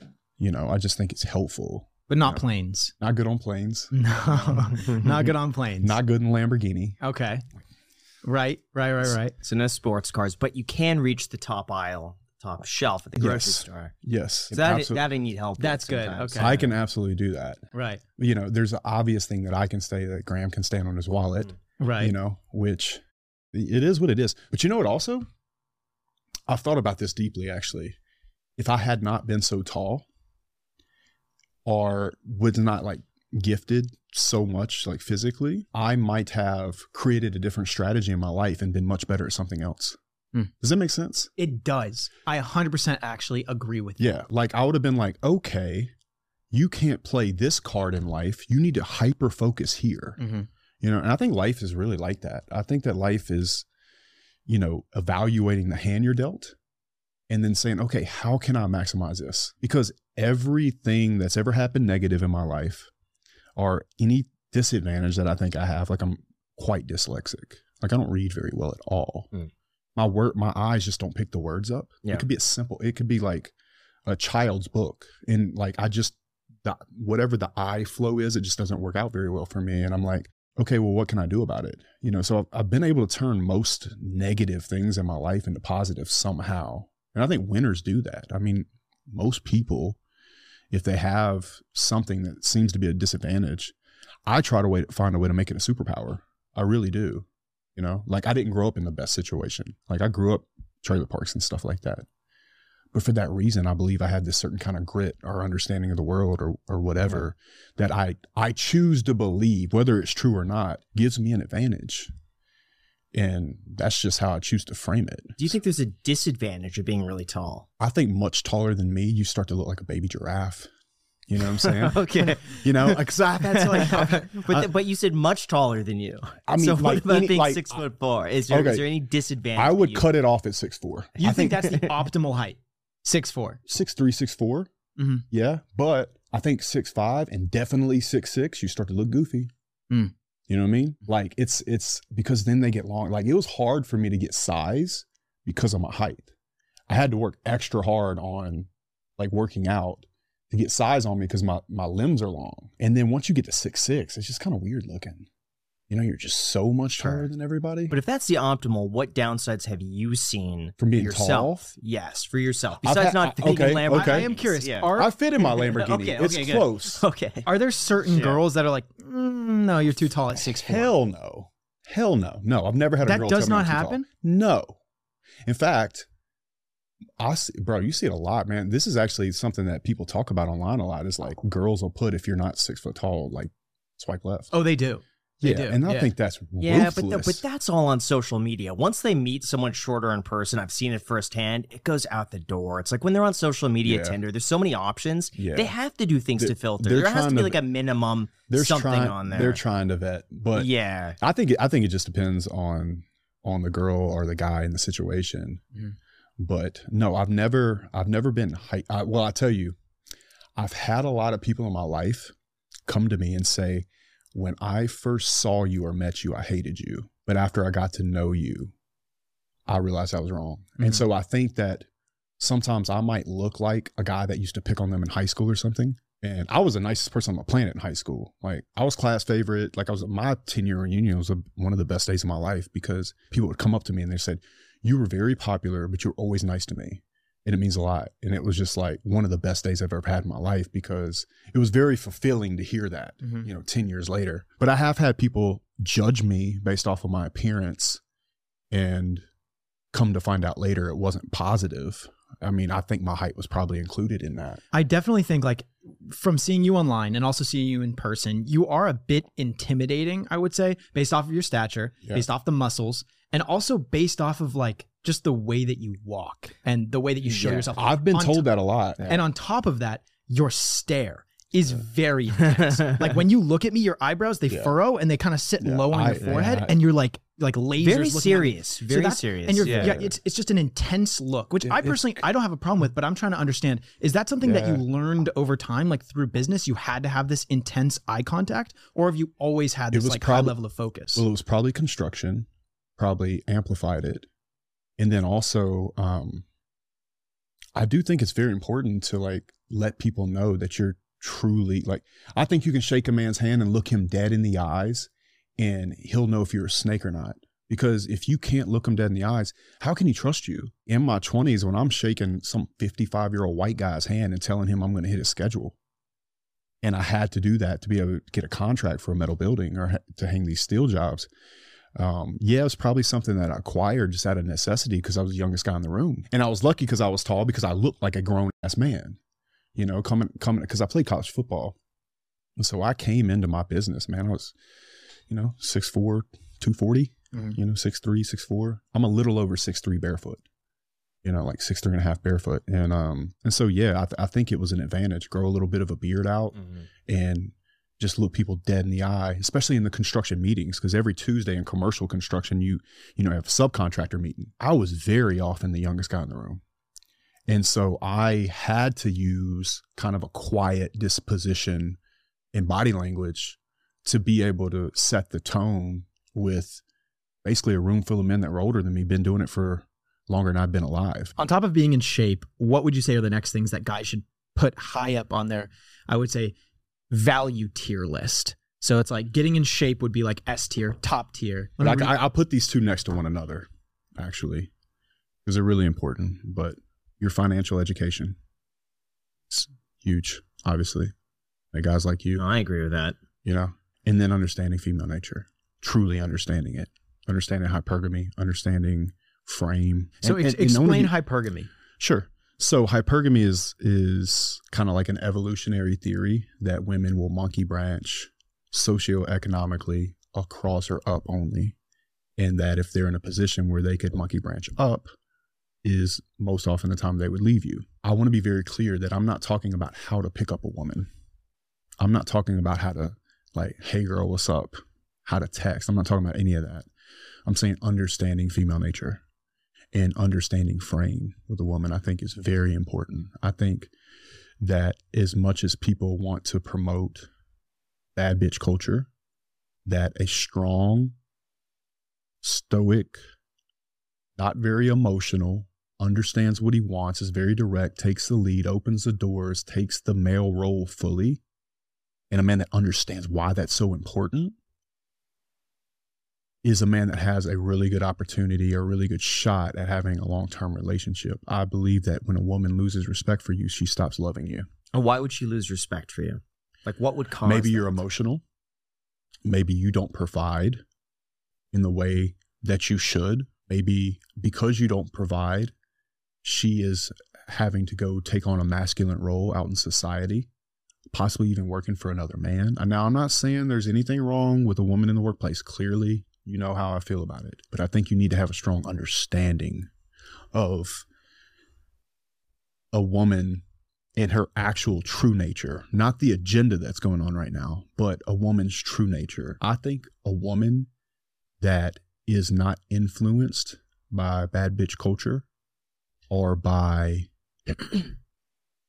promiscuous culture, etc., most often, most times, and even the girls that are strikingly beautiful that make a whole bunch of money, I think ultimately they'd like to find a man that they can look up to, that they can submit to, as unpopular as that might be, that they can support on his mission and be a support system to that mission. And they would like a man that would be a leader to them. And I think ultimately they would like to be a wife, and I think they'd like to raise children. I don't believe that a huge majority of women want to have these crazy careers. I think there's a lack of good men out there and they have no choice. Even the OnlyFans girls. One thing that I'm getting kind of stuck on out of all of that stuff would be the emotionless thing. Not emotionless. Or, okay, sure, maybe not emotionless, but not super emotional, right? Would not super, yeah. So, for example, if a woman knows that she can upset you easily and that you're going to show emotion and act like a child, I believe there should be a bit of dissonance between a man and a woman. Not that men are better, but she should look up to him in some way. Respect, right? If she can do the smallest thing and bring him down to almost a child level where they're going to argue, I don't argue with girls, ever. So what do you do if you get in a disagreement with someone that you're with? Then we can sit knee to knee and have an adult conversation. But there's going to be no yelling. So what's the difference between that and an argument? Is an argument a guy that punches a hole in a wall? Okay. A guy that slams a door. You know, a guy that can't sit and be with her. You know, if I'm with a girl, I look at it as my job to be her emotional, stable outlet. I've said on many podcasts, I believe a man's job is to be the mountain that a woman's emotional waves crash into. Women are more emotional than men. And when men start acting very emotional, in a lot of ways, I believe he's telling that woman that he can't emotionally handle the situation. And then she loses respect. Look, if he has a hard time at work or something's going wrong or he takes a loss, I don't think she's going to leave him. But I think if he acts like a child and very, very emotional, I think she'll start to get nervous and panic because obviously he cannot handle the situation. I do think it's very important for a man to be stoic. Am I saying that a man can't have feelings? No, I'm not. No, I'm not. I'm not saying that. But what I am saying is that he should be the strong one. I believe that the genders are different. They're equal in different ways, and what loads their value are completely different things. And I think that's completely okay. And I know that if there are more strong men out there, then women could allow themselves to let go and be more feminine. And that's why I really quite enjoy helping young men become strong in every way. Sure. What about the hypergamy aspect? Because it does seem like there is this narrative that women are just going to up and leave as soon as they could find something better. I don't think that's always true. Okay. But I do think frame is very important. Like very non-popular thing for me I've said in the past is that my girl doesn't go on girls' trips. You know, I'm not letting my girl go to Vegas and get drunk with a bunch of girls in a club when there's a bunch of dudes buying bottles all around them. Why would I put her in that position? So we had the same conversation with Fresh and Fit. Yep. I said that if my fiance wants to go with their friends, it's a birthday party and it's at a club, it's a girls thing, I wouldn't be bothered by it. Yeah. I think it really depends on the situation and the intentions. If it's like, hey, a random Friday night and it's like a recurring thing all the time. It's like, oh, but you're not invited, but there's going to be other guys, but you can't. Then you kind of feel that there's something maybe up.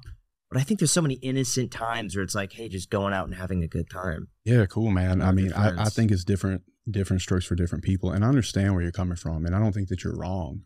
For me, it's a no-go. Did you know what I've noticed? When I put hard lines in with a woman, particularly around even something like that, I find that they get really turned on by it. It's the weirdest thing, but I think it's the protective part that you're showing. And I think a lot of women want to be accounted for. To me, it seems like they want to be desired. And by you doing that or saying those things or putting that boundary, it to me conveys that you're valuing them and you don't want to lose them. And you want to protect it. And you're going to aggressively protect it. And that's the other part about to me, it's just it's very primal. It's like the fighting thing. It doesn't seem like quite like protecting. It's more so like I really value and they're very desired to you. Right. They're very wanted. Right. That, I guess, is the way. And so in that particular scenario, if a woman is just flat out saying, no, I'm going no matter what, she's going to put on her sexiest dress. She's going to put on a push-up bra. She's going to go out. And she's going to look better that night than she probably looked all week at your house around other men. Probably because women's attention is currency. If you really understand women's nature, they like attention. They do. That's okay. But for a woman to go out, dress up, have her boobs out, have her heels on, have her legs showing in a club full of men that are nowhere near me, it's a no-go for me. But how is that different from a guy I'll give you a note. Wearing a nice watch, driving a nice car, in shape, well-fitted clothes, walking outside, go to the mall? And just, why is he doing that? Is that to impress other guys? Is that to get female attention? Probably all of the above. But I think there's a better example of this. Women that put a lot like bikini photos on Instagram. If you're if you're married and you have your titties out on Instagram, that's a no-go. And I feel like men mess up with the frame part of that.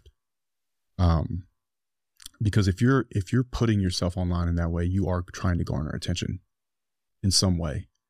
And you're trying to get that attention outside your husband. And so I can tell you that is something I absolutely wouldn't put up with either. And it's all kinds of things. There's all kinds of different ways I feel like a man can get what Byron or Walt or even Maya would call a shit test from a woman, you know, but being friends with your ex, guy friends in general. There's not a guy friend that exists that doesn't want to sleep with a woman. If it were the case, then why don't guys have fat girlfriends? They generally don't.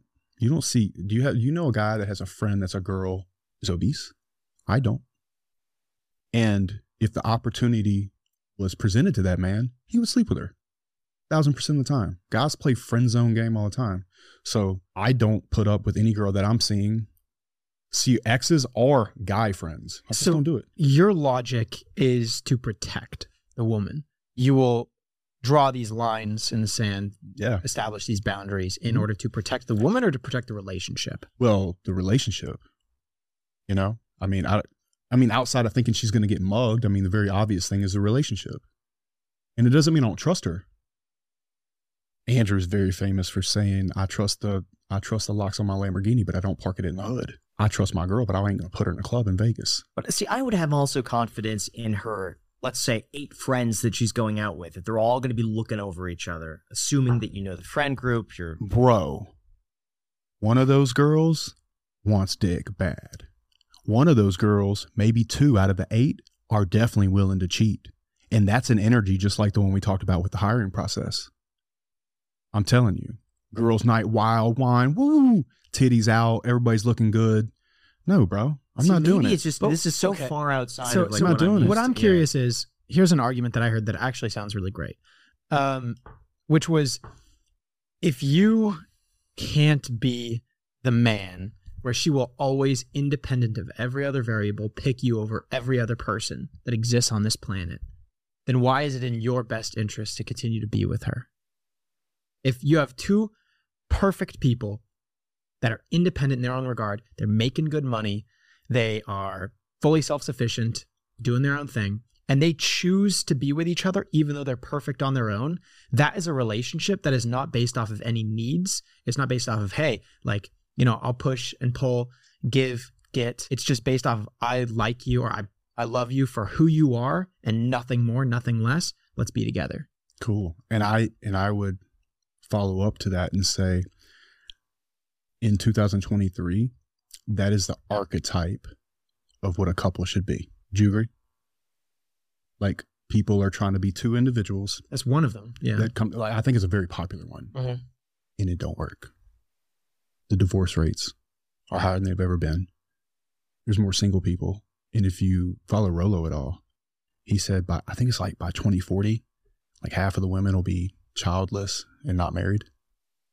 Doesn't work. Now, I do want to say the divorce rates, because that was something I've looked into in the past. Right. And I even go so far as to be like, statistically, what has the highest divorce rates? Usually it's marrying young, but it's also what raises it to the 50% is the second, third, fourth marriages, which have like an 80% failure rate. From what I've seen, people who have an education, who make a certain amount of money, I think it was more than like $80,000 a year, who marry above the age of 25, I think the divorce rate was more like 25, 30%. It's still high, but still less than the 50% when you account for all these other variables. Now, the other thing is that maybe they haven't been married long enough to see the divorce, but they are marrying later with a lower divorce rate so far from what we've seen. Either way, I do believe in gender roles, and I don't believe in suppressing a person, but I also believe in not setting them up to be put in a bad position.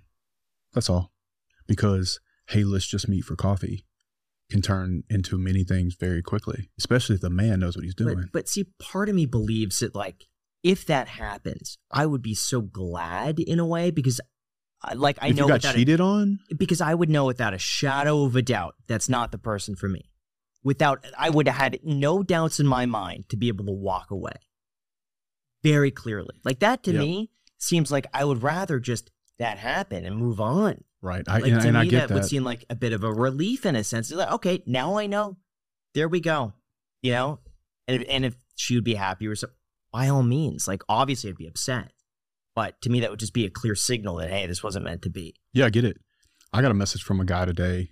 He told me, he said, hey, man, my ex cheated with her ex-boyfriend. I got a DNA test, but she is pregnant with my child. Bro, how do you move forward in that? It goes from, hey, I'm gonna meet Kevin, to I cheated on you. I don't even know if this is your kid. It's just, man, there's certain lines. I also feel like there's got to be red flags. There are, and they're micro things, like Instagram posts, or girls' trips, or there's a multitude of different things it could be. You know, guy friends, or going to lunch with dudes. Like, there's no way. And listen, I'm not trying to be this chauvinistic asshole. I just believe that if you're firm in these things, women respect it. I guess I take the approach, if someone's going to cheat, they're going to cheat regardless. If you say you can't go to the club, they're going to find a way around it. If that's the objective, I think if a girl really, really, really loves you, she don't want to go anyway. I agree, but I don't want to go anyway. But I think there's also self-esteem issues. I think there could be issues in the relationship itself where she doesn't feel like she's connected. Now, I'm not saying this is justification, but I could see issues in a relationship that would prompt somebody to want to go and cheat. And that type of person who would go and cheat, instead of resolving those issues, I don't think is a person that I'd ever want to be involved with. So it just seems like to me that's a filter. Unfortunately, you have to go through the hard way of figuring out, hey, this is not what I want to be involved in. This person is not for me. I would also add to what you just said by saying women generally don't want space until they already have a foot out the door. And so that would be something to consider as well. Just knowing what it looks like, you know? So that's my thoughts on it. It's been really good to me. Man, you'd be shocked. You can sit down with a girl, and when she sits down, she's damn near liberal or bad bitch all the way. And by the time I leave the date, she's very traditional. I've watched girls fall into the feminine frame right in front of me many, many times. A lot of women message me even now and they say, look, I've watched you on podcasts and you've really helped me get in my feminine frame. You've made me a better wife. I get a bunch of messages from women like that, or asking me for advice because they're madly in love with their husband and he's maybe screwing up. And like, what can I do to wake him up? I really love him and believe in him. I think those are the best women ever, as long as they're not indirectly trying to hit on me. How are they screwing up? Like, in what sense? I'm just curious. I got one today, man. Yeah. It's guy has an addiction problem, you know, and she really loves him and she really believes in him. And he told her that if they were to have a child, he thinks it would turn around. And I told her that that's not true, that having a child is not going to change his ways. And I went into fitness and I wrote her a couple paragraphs and then I sent her a voice memo about why I thought it was important that he gets sober, get in shape so he can have a clear mind. He probably does want to do better for you. He probably does want to have a family with you. But unless he gets sobered up a bit and gets into some kind of good physical condition, he'll never have the energy to do so, you know? And so I get messages like that quite a bit. And a lot of women just thank me for almost giving them permission to be what they already are, you know? And, you know, I think each relationship has its own rules and structures. I can tell you mine do. And they're traditional and non-traditional in a lot of ways, but there's no mistakes about who the leader is and where the frame is. See, I tend to also think that people show themselves very early and that you could learn a lot about a person really from the first like few dates, whether or not they're present with you, if they're on their phone, just like with your employees, if they go and gossip about other people, but those are all red flags that I think, unfortunately, just people don't pay attention to. They don't care. Maybe the other person's hot and they're just like, you know, I'll put up with more, but you know, all of this stuff because, hey, you know what, they're good looking. But you know what else I'd argue? Sure. You take the same woman, you give her to man A and she'll act one way. You give her to man B and she'll act a completely other way. Women don't text on dates when I'm with them, but I bet they text on other dates if they're not interested. And that's why becoming the best type of man you can is so important. So if you take religion out of this, let's just take religion out of it for a second. Who is she going to respect more? Some guy that's working valet at the hotel I'm at, or Graham Stephan? Let's say y'all are equally attractive. Sure. She's like, man, this dude's got his shit together. He's got this. I don't think shit together has anything to do with it. Oh, bro. No. Status, money. No. You're not fat. So but like all these different levels of being a guy, 1,000%. I've had completely different experiences in my early 20s, going on dates. I was driving a Lotus. I had houses. I was you know, working a good real estate job. They would much rather the dude who's having a fun time with his buddies, carefree, you know, sleeps on his friend's couch. What age is that? What age? Early 20s, I would say. So they call that the hoe phase, right? Sure. So Rollo has a book called The Rational Male. I believe he covers it there. So he's like from 18 to 27 is what he calls the hoe phase. From 28 to like 35, I guess, is the epiphany phase. It's the, oh shit, I better have babies soon. I got to start taking this serious. So you were dating girls in that phase. Girls were leaving you to have sex with athletes and chads and jocks and bad boys and all those other things. But all things considered, let's say a 33-year-old woman goes on a date with you and goes on a guy that looks just like you, and you're Graham Stephan and he's not. I'm telling you right now, she's putting that phone away because it's about the man you become. Yeah. The world treats you differently. So what if you're on a date with a woman in that phase? Which phase? Explain it. Which phase? You talking about like an 18-year-old? The like phase? 20-year-old, 22? So I'm 24.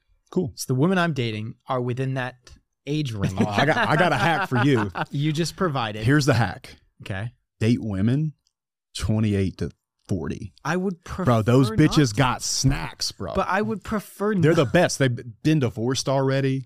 Have crazy sex. They don't expect anything out of you. When I was in college. Bro, okay, how do I had some older girlfriends when I was playing football in college. They were like 30. But see, I thought I was a big boss. Jack wants to date. You know what? I should be speaking for you. Yeah. Thank you. Thank you. You're welcome. So if I'm trying to find my person, right, my lifelong partner, and I'm dating women that are in that age range, how do you discern whether or not they're a subscriber of that ideology, right, of that phase, or there's someone that's actually looking for their lifetime partner, or you find someone in that phase, but you try to get them out of that phase. Like, how do you maybe bring someone out of the hoe phase? If I were 24, I would not even be looking for a long-time partner until I was at least 28. And I feel like 28 is pretty young, because look at it for what it is. Most women marry a man between 6 and 7 years older than them already off the rip. So that means you have to go down to like 18, right? The problem is she has to get from 18 to like 28.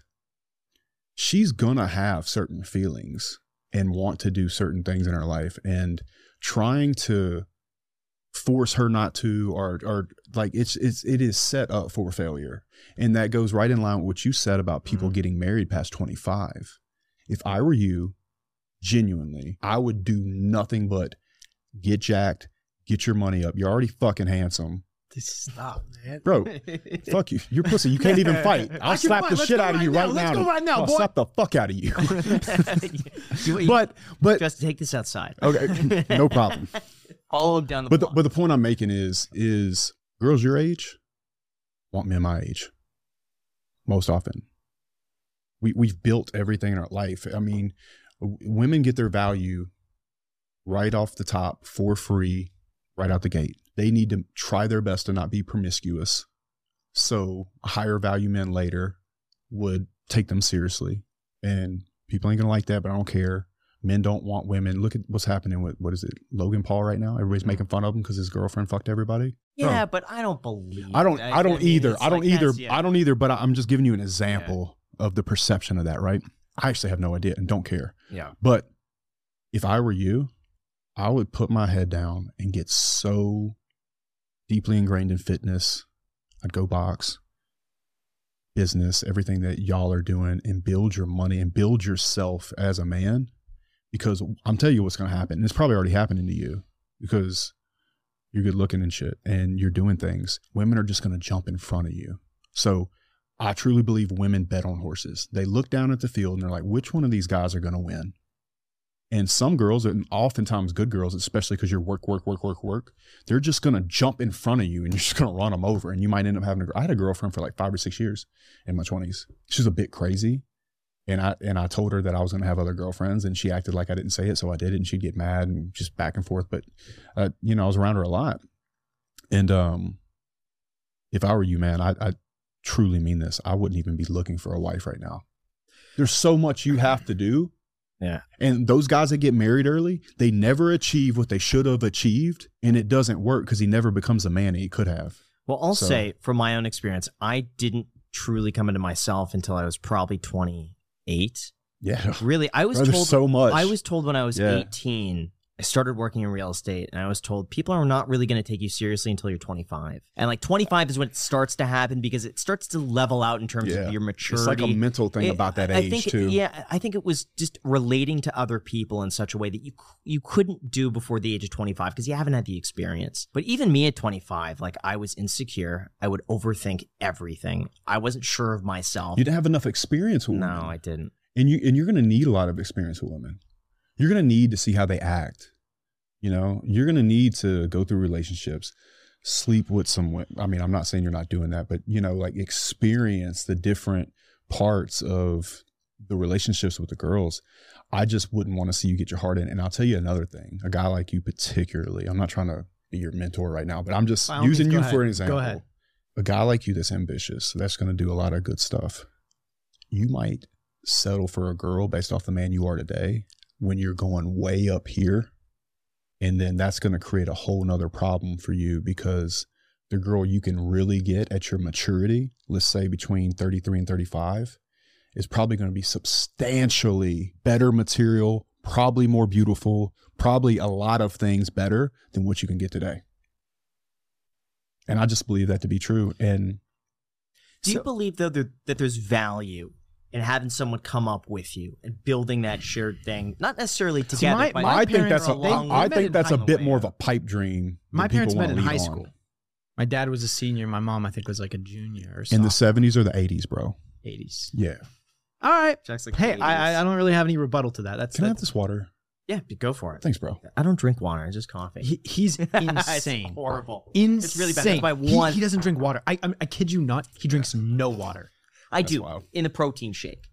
Okay. Just a protein shake, optimum nutrition. I don't know how he survives. That's wild, bro. It's coffee's water.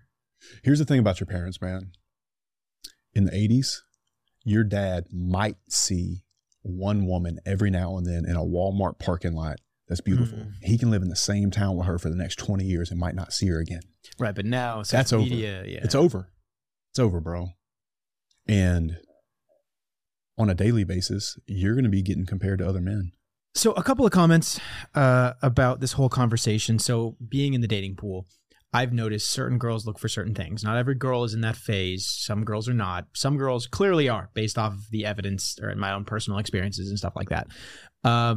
I would say everybody's a little bit different strokes for different folks. There is this phase. Yes, that does exist. I have seen it. But also there are definitely other people that are candidates that are good, open-minded people. And I do think that there is some merit in growing up with this person, because you don't necessarily want somebody to like you just based off of external factors, such as how much money you have, right? I think that's such a small component in terms of money, because there's always going to be someone else with more money. Always. Yeah. Like money was the one thing. I think more internal values, such as, are you an honest person, right? Yeah. Are you punctual?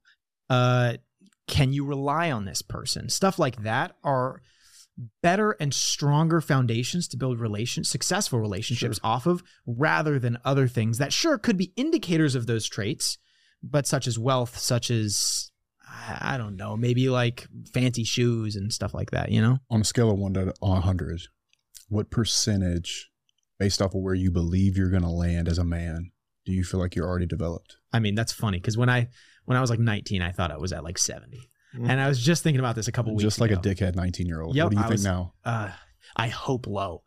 I hope I'm at 30, maybe 20. But realistically, I would say I'm at maybe 40. And there's a bunch of things that you don't know yet, myself included. I think it's best for a man to try to develop and really get a grip on his life, who he is, what he wants. Because all I want for anybody that either watches my content, or that's my kid, or for somebody I love or a friend, is for them to have choice.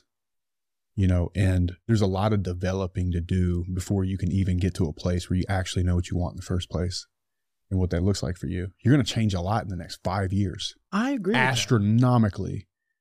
And what might look good to you today might look horrible in 5 years. And so if you were married, it doesn't really set you up for success. And I think that's why the failure rate is so high. Now, if you were 35 and she was 25, then maybe, you know, you're in the ballpark, but I wouldn't do it until I was in my 30s for sure. Well, I think some of it is coming into who you are, knowing who you are. Yeah, 1,000%. That in itself, I think, makes you attractive to more people, so that you have more options to pick from. Then it's not coming from a place of scarcity. It's really like, you know, I want to be with you, not because you're the only option, but because we get along together. But people can also fall for that. At 19, when he thought he was 100% there and his chest was poked out, he can talk like a very confident man who knows what he wants. He sounds decisive. He didn't know it all, and neither did I. And I can tell you right now, I'm still developing as a person. I don't even know what percentage I am. I hope it's less than 70 for damn sure. I hope it's 60. I hope I have a lot of growth left in me. But you at 24, man, you're going to do so many things and you're going to grow so much. From 24 to 30 for me, huge deal. From 30 to 35, it's probably 10x that. Let me ask you objectively. I'm 33. What growth did you see between 30 and 35? Stress tolerance. The businesses were growing. I got down $1 million one time. I should have went bankrupt. I started to see what was important to me. I made big money for the first time and bought things and did things and really got to experience like full cycle. Like my Lamborghini is cool. I wouldn't trade it for my Ford, and it doesn't make my life. It doesn't make me happy. Growing makes me feel happy. So I have to learn these things about myself. Where are my weaknesses? How can I fill in those weaknesses? You know, everybody has weaknesses. The more you understand yourself, the better you can build the castle around you, right? Because I don't want to hire another person like me. I'm me. I need people to cover my blind spots. Where am I not competent? What do I don't know that I don't know? What mentors can I build and learn from? How do I want to align with the values of other people? Mm-hmm. And do I feel confident in my values? It takes a lot of confidence for me to come on the internet and say some of the things I say, knowing the amount of hate I'm going to get for it. But I know who I am, and I'm okay with that because my real life is so good. There's nothing anybody could ever say to me on the internet that would make me even look twice. They can call me whatever they want. My life is incredible. I am genuinely happy. And it took a lot of pain to get there, and it took a lot of understanding of myself. And it took a lot of even forgiving myself on things that I might not be as skilled at or disciplined at. And so I set up structures to make up for those things because ultimately I want to win. I want to have choice. I want to be an honest person. I definitely want to be myself, because if I can't be myself, I can't even respect myself when I'm being something fake to somebody else just so they'll like me. I'm one thing away from them not liking me anyway, so fuck them. Have you ever lost a job because someone sees you online, they see the company that you work with, and they say, I don't want to do it, anything to do with this guy? Yeah, I've had that happen with, Andrew. I have. But I don't give a shit. Fuck them. Because for every person that hates me, I feel like I get 100x people that love me for who I actually am. Yeah, someone loving you for who you actually are is a lot more powerful than 100. One person hating you. Yeah. Like, more than 10 people who love you for maybe who they believe you are, but it's not actually who you are. And those people don't even actually know me. Case in point, the whole phone call we had about me coming on here and the risk it is to you. I respect that. I really do. I don't have a problem with it at all. I'm just glad I got the opportunity for you to get to know who I am. I'm sure there'll be a negative comment on the video if you post it. And if you don't, then I've still enjoyed the hell about spending time with you guys. And I've been wanting to meet you for a while. So it's good to me. But there's no way I can walk out of here and not know that I gave you myself. And as long as I give myself to you, whether you like it or not, I was true to myself. And I believe that if there's 8 billion people on the planet, bro, if I can have 2 billion people love me for who I actually am, other 6 billion can hate my fucking guts, because it's very rare that you have that many people or any amount of people actually love you for you actually are. And I sleep with no skeletons in my closet. And that's a very free feeling for me. And I'm able to tell people the truth all the way. There's a lot of people that live a life where they can't even be their full self because they're too scared about what other people are going to think of them. I can tell you, not having that feeling is like having a load taken off of you like nothing else. And a lot of people believe that there's nobody out there that'll love them for who they are, for whatever reason. And it's just not true. The good thing about 2023 is that you can go find a group of people that believe in what you believe, that you're kind of like your soul's aligned with. And once you have just a small group of people that love you in that way for exactly who you are, everything else would just be noise. And I am very lucky in that way. And I have genuine happiness because of it, because I don't have to lie to anybody. And I'm very grateful for that. I feel very lucky and very blessed to have that in my life. And I had to get to that. And it took me about 34 years to do it. What pushed you over the edge of getting to that? What happened at 34 where pushed you over the edge a little bit? I really struggled with guilt. All throughout my teens and 20s, I felt like I had to come out of the closet and tell everybody that I was not gay, but I really liked women. And I didn't particularly ever believe in, a man like me being monogamous. I just didn't. And I was so scared that people were going to hate me so much for it. And people do hate me for it. My issue with that is that if I were to tell you that I'm gay, I would be automatically protected. But if I tell you, hey, coming out the closet, I'm super straight, I like women, I'm going to tell them all the truth, but I'm going to have a bunch of girlfriends and a wife and a family and all this other stuff, people will fucking hate you for it. But so many men have a wife and a family and they're watching Pornhub every night, or they're slipping around with their secretary. If I'm nothing, I'm honest. And I give people the opportunity to leave if they want to. Choice. The only thing I want for myself, for my kids, for my friends, for my family, and particularly the people I love. And so if they choose to stay with me after I've told them the truth, or they choose to be with me when I tell them the truth, I'm not a bad guy. Now, it might piss people off, but again, if I were homosexual, I would be celebrated. I'd be a hero. But if I tell the truth about my sexual preference, I don't have sexual discipline. It's crazy. What do you say to people that say that you could be more disciplined? And just like you are in the gym. About sexual things? Yes. Yeah, about cool. Not being promiscuous or being a important I get it. person. I get it. If there's a pizza sitting on this table right now and you were on a diet and I wasn't, and my preference was to eat pizza, but I still have a six-pack, is it discipline? Or do I know how to intermittent fast? Do I know how to have what I want in life? It's a preference. I'm not insecure. I don't need attention from, I like it. So you're saying because it's not hurting anybody, it's not hurting your wife, it's not hurting your girlfriends, they're all fine with it, right? There's no sacrifice that you're actually making aside from these other people's perceptions that you may not even care about in the first place. My wife, first of all, my wife helps. She's a fan. We bring girls around. You know? And by the way, before everybody starts hating on me, go get a man by himself and be like, yo, bro, if your wife said that you could bring a smoking hot 22-year-old blonde over and y'all could both do it, would you do it? If he tells you no, he's a fucking liar. You know what's liar. Okay, I don't know, man. I will say that I couldn't do it. I'm like one person. I don't know.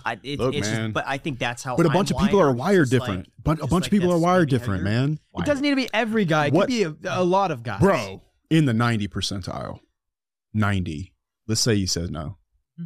Bro, what percentage of men watch porn? It's a high percentage. You think it's all those guys? Oh, no, I think it's almost every man. Almost every man. Are you telling me if you had a girlfriend, she was like, hey, I want to bring Shelly over. We want to have sex with you. You would be like, no. I don't know. It's never happened. Well, you need to have a threesome and you need to get in a fight. Let me, you know, it's actually really funny. So I was talking to this girl. Can I just say something? I'm so sorry. I don't mean to cut you off. Yeah. That doesn't make you a man. Sleeping with a bunch of women doesn't make you a man. What makes you a man? What makes you a man is that you know who you are. You stand by what you believe. You don't put on a mask or tell people what they want to hear so they like you.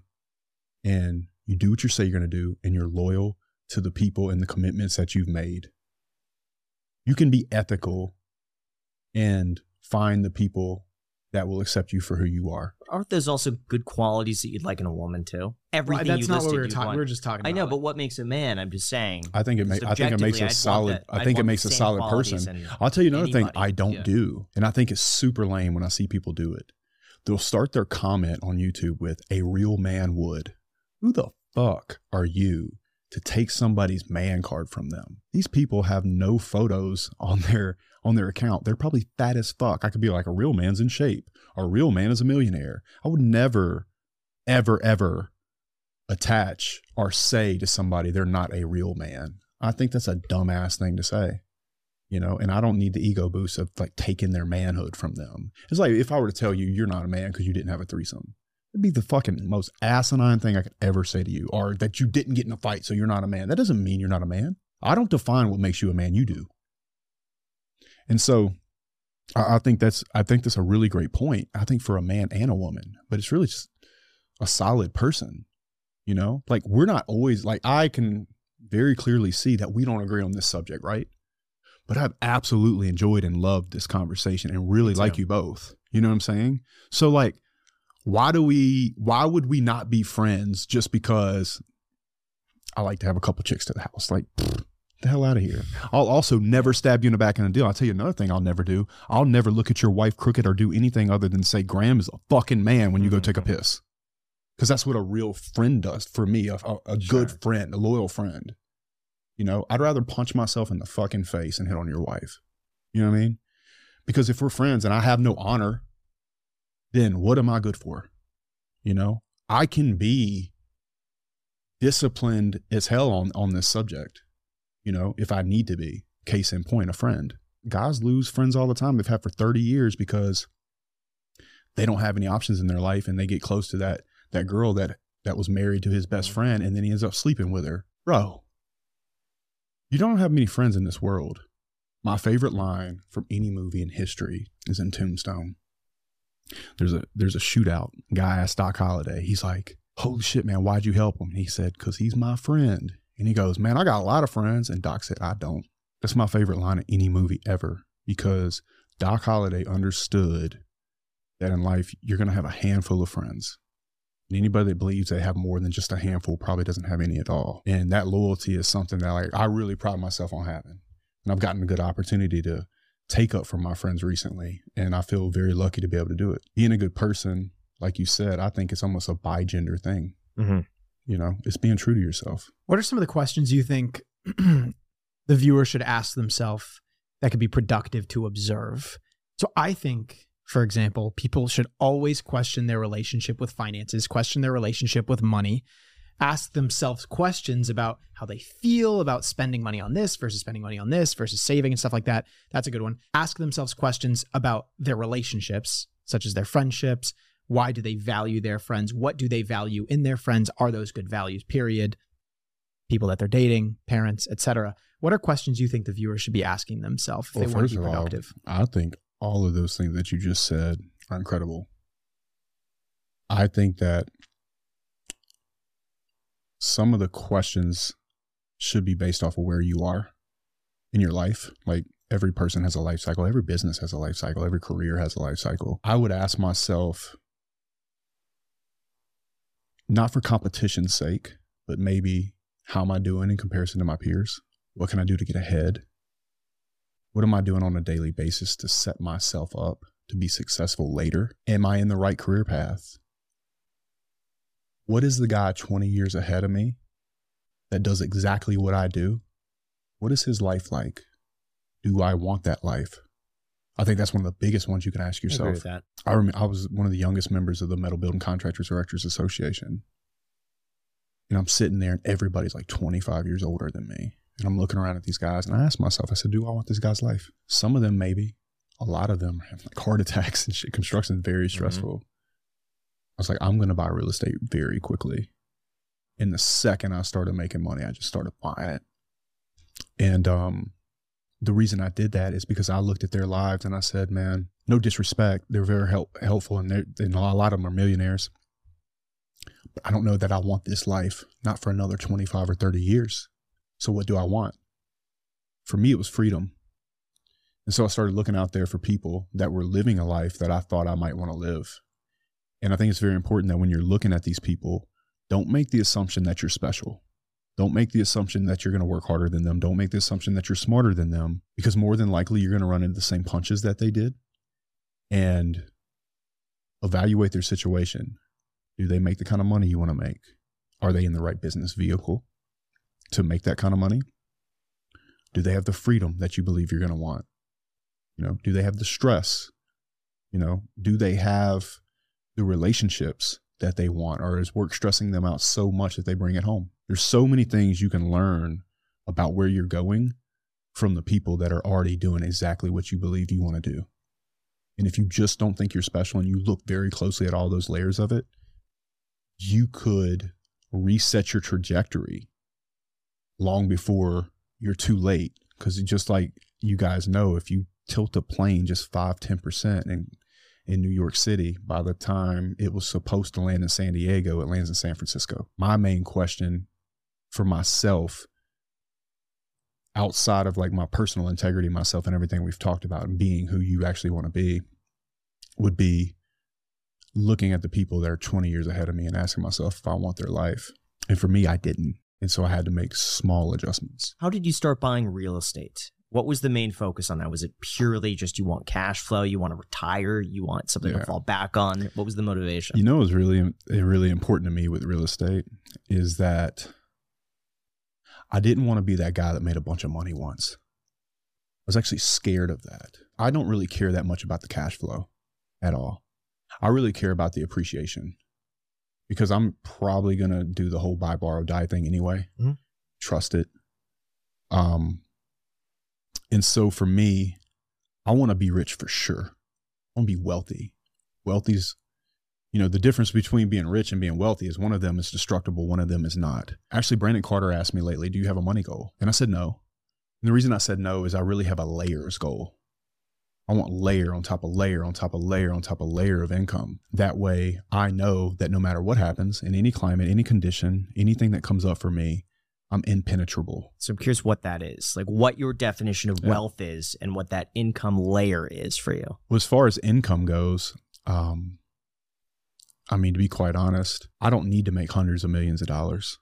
I probably will at the rate that I'm going. And I plan to develop more and do more things because I genuinely like the game and the chase and the climb of business. But I think the happiness thing, I think they've done studies on this. It's like somewhere at like $2 million a year, you're not much happier until you get to like maybe like something stupid like 10. And then that amount of happiness is super small. That was Ty Lopez. Yeah. I learned more about that from Ty Lopez than I have from anyone else. He said that you don't want to be the dude making like $20, $30 million a year because that person's taking all the hits, they're taking all the criticism, they're taking all the liability. Yeah. It's the people making 1 to 3 that have the best work-life balance. They're making enough to pretty much buy whatever they want, but they're flying under the radar in terms of, being a punching bag. Right. Taking on. He said that most people were the happiest in terms of that upper bracket, 1 to 3. Yeah. So what is it for you? Last year I made about 5. And you know what's very humbling about that to me? I've met guys like Ed Marlette. Dude has an island. You know what I mean? Like, somebody told me the other day, it was a negative comment. They said something along the lines of like, you're not any effing Elon Musk or Steve Jobs. And I said, you know what? You're absolutely right. And I think that it's important for the young people to really understand this, is that there is such a huge gap between me and that person. That person, let's say they make $75K a year and I make my 5 million or whatever I make, or 3 million or 4 or 7 or whatever it is, below 10. I might never be Steve Jobs. 100 million, 200 million, billionaire, Amazon, right? But I can tell you that the gap in happiness between me and Zuck is probably pretty small with less pressure. But the gap between me and the person that said that comment is light years. So what is your ideal net worth or monthly income that you'd like to strive for? Like I said, it's a layers thing for me. I'd love to keep making what I'm making right now. Sometimes I pitch myself and I'm like, man, there's no way I can keep doing this forever. Because one of my main businesses in this prime, the steel company, and everything we're doing online, it keeps growing and growing and growing. The real estate portfolio.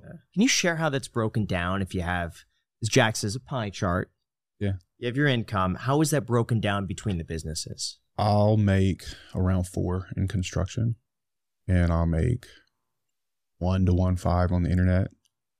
And then I'm pushing everything back into the properties because I don't like the debt atmosphere right now. So I want to drive as much equity as we can into the properties to reduce the impact of debt service at 6% rates or an 8% rate. And then some people are holding IO for us. There's a balloon coming up and I want to be very, very equity strong when that refinance comes. Sure. Now, why would you make less in the construction business? Because it seems to me that I make more. I make the most in construction. Yeah, but I'm just saying, like, over time, over the next 10 years, because you're afraid of just making it once. I'll tell you. That to me seems very stable.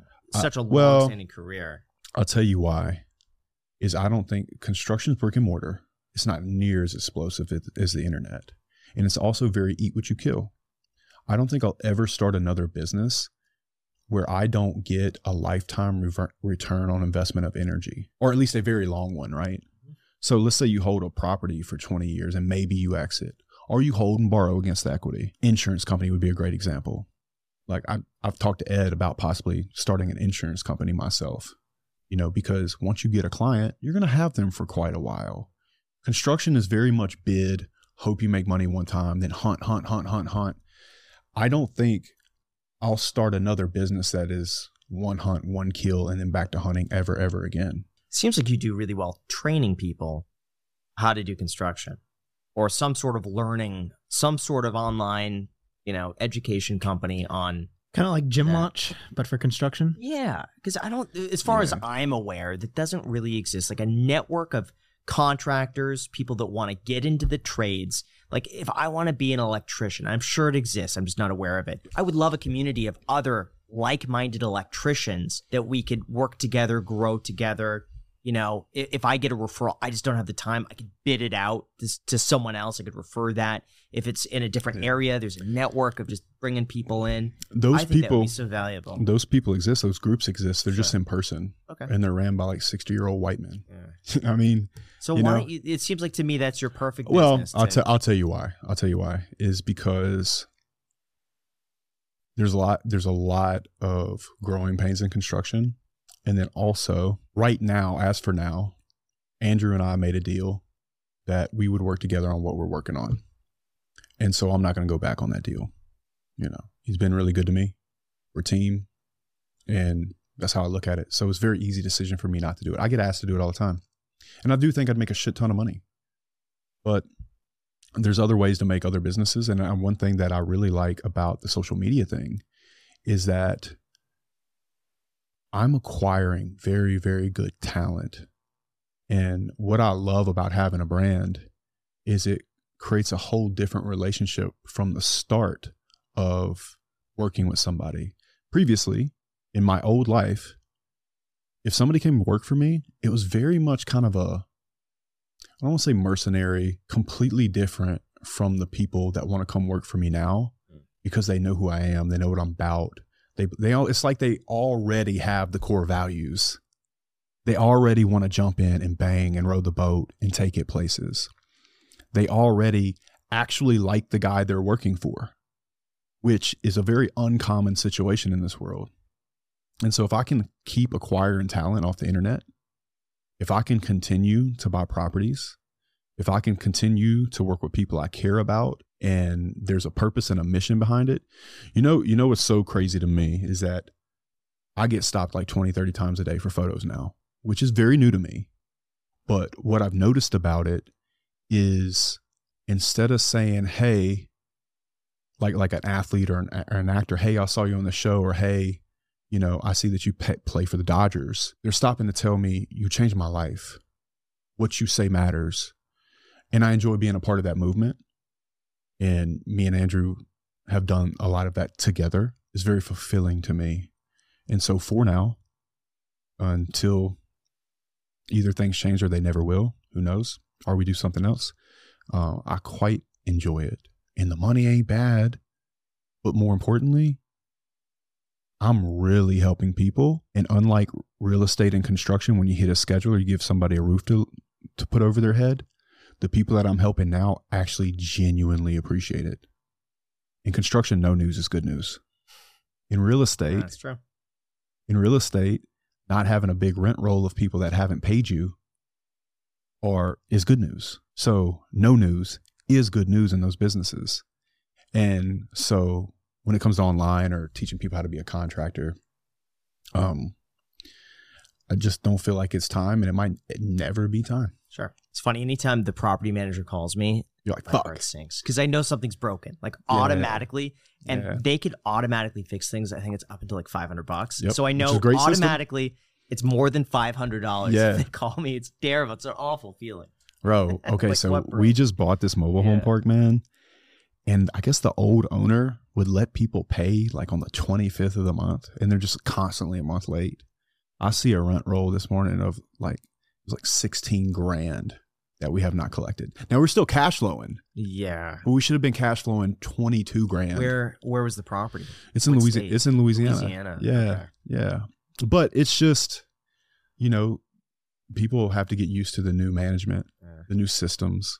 You know, I've noticed it seems like older landlords, they don't care as much, especially if they don't, because they're always there. They're cutting the grass. Or if the property's paid off. Oh yeah, there's less of a concern. They value the peace of mind than collecting a little extra. Yeah, you know? Or making them do it on time. Sure. He doesn't want it. They're just like, all right, it's late. Funny you all say right, this. pay me. Yeah. He owns an electrical company. Really cool dude. I really like him a lot. Cool. Really smart man. He really turned that park around. It's really nice. It was a really, in my opinion, like a very fair exchange. Sure. He like tripled his money, over tripled his money, but it's still a strong cap rate. It's still good after debt service. What's the cap rate? Bro, it was like, it's got to be, for a mobile. Bro, it's like 12. Yeah. Yeah. Okay. And the debt service on it is like 16. But if if we get it 95% and everybody pays rent on time, we cash flow 20, 22 grand a month. You know, it's worth it. Now the balloon would come up, you know, because he's doing IO for us. So we'd have to go into traditional financing.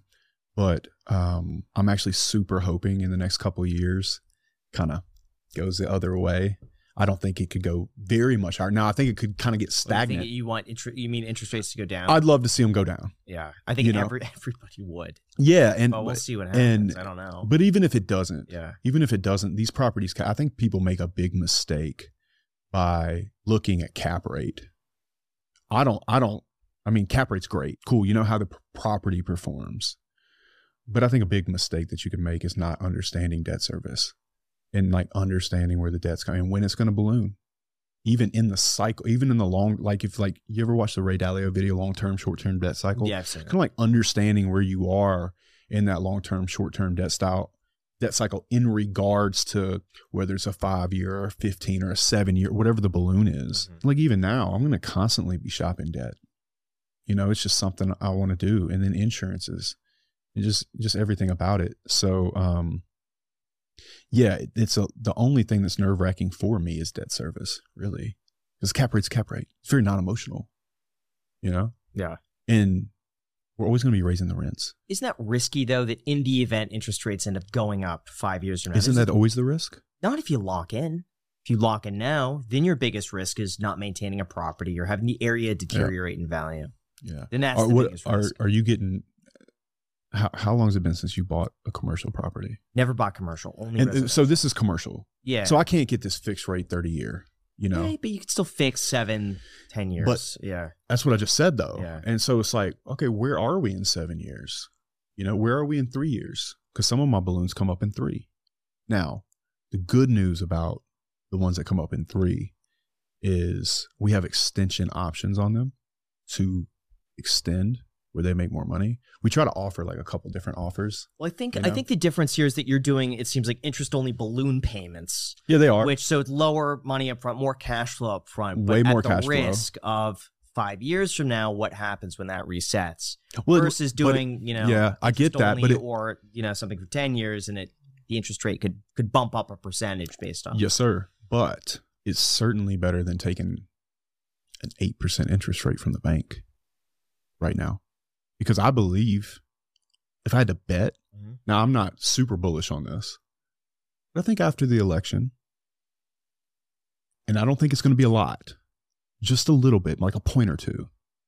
But that point or two is huge. People don't understand how 1 point is to a property. 1 percentage point. And to lock that in, like I think there's been analysis. I think 1 percentage point equates on average, it's between 8 to 12% of a property's value. Yeah, which is crazy. Yeah. So $1 million, 1%, all of a sudden it's $100,000 off. One thing that I'm making for certain that I'm doing is that I have no refinance penalties.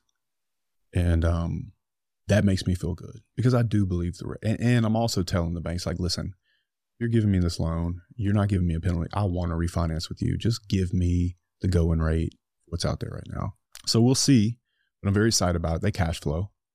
There's definitely work to be done. There was some like I bought 64 apartments in December, and there's definitely CapEx. The mobile home parks that we have in Ohio are doing well, and I feel good about that. And it's really just about getting all the systems all the way in. Yeah. And getting the plane off the ground, man. Now, here's an interesting question, because you grew up in a trailer park, right? Yeah, I lived in 4 on it, so I lived in them on and off. Yeah. What is that like for you owning a trailer park, having grown up in one? There's a country music song called "I'm Gonna Be Somebody Someday." One of the first things I did was get in my truck and drive through that park, listening to that song. You ever heard it? No. Oh yeah, you should. You should. It was good for my soul, man. It was everything I'd ever dreamed of. Like I always dreamed of, making enough money where I could buy real estate. I own the neighborhood, bro. I own all of it. There's 60 trailers in there. And I see all those mailboxes. I own this place. It's not even about the money. Yeah. I'm not even pocketing the money. It's about the achievement, to me. And the fact that I know that I'm taking care of my future in such a solid way with such a solid asset. You can touch it. I have plenty of crypto. Mm-hmm. but I'm not as proud of my crypto as I am my real estate. Yeah. Because it was always my goal. You know, before YouTube got big, real estate was like bigger pockets. Mm-hmm. You watched your stuff.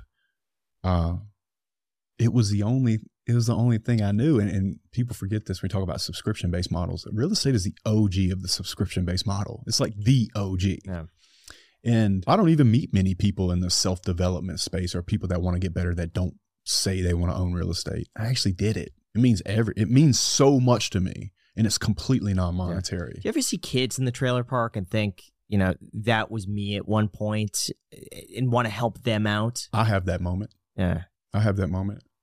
I don't really think like I'm open to helping them. Mm-hmm. I remember that, you know, and also have the thought like they can get out of here, you know, and it's up to them to realize that or not. If they were to come up to me and ask me, which one thing that I haven't experienced yet is that one of my tenants know me, you know, with a lot of people that know me now. I'm sure it's going to happen, and I can't wait to unload onto that, because it's probably going to be a young man, right?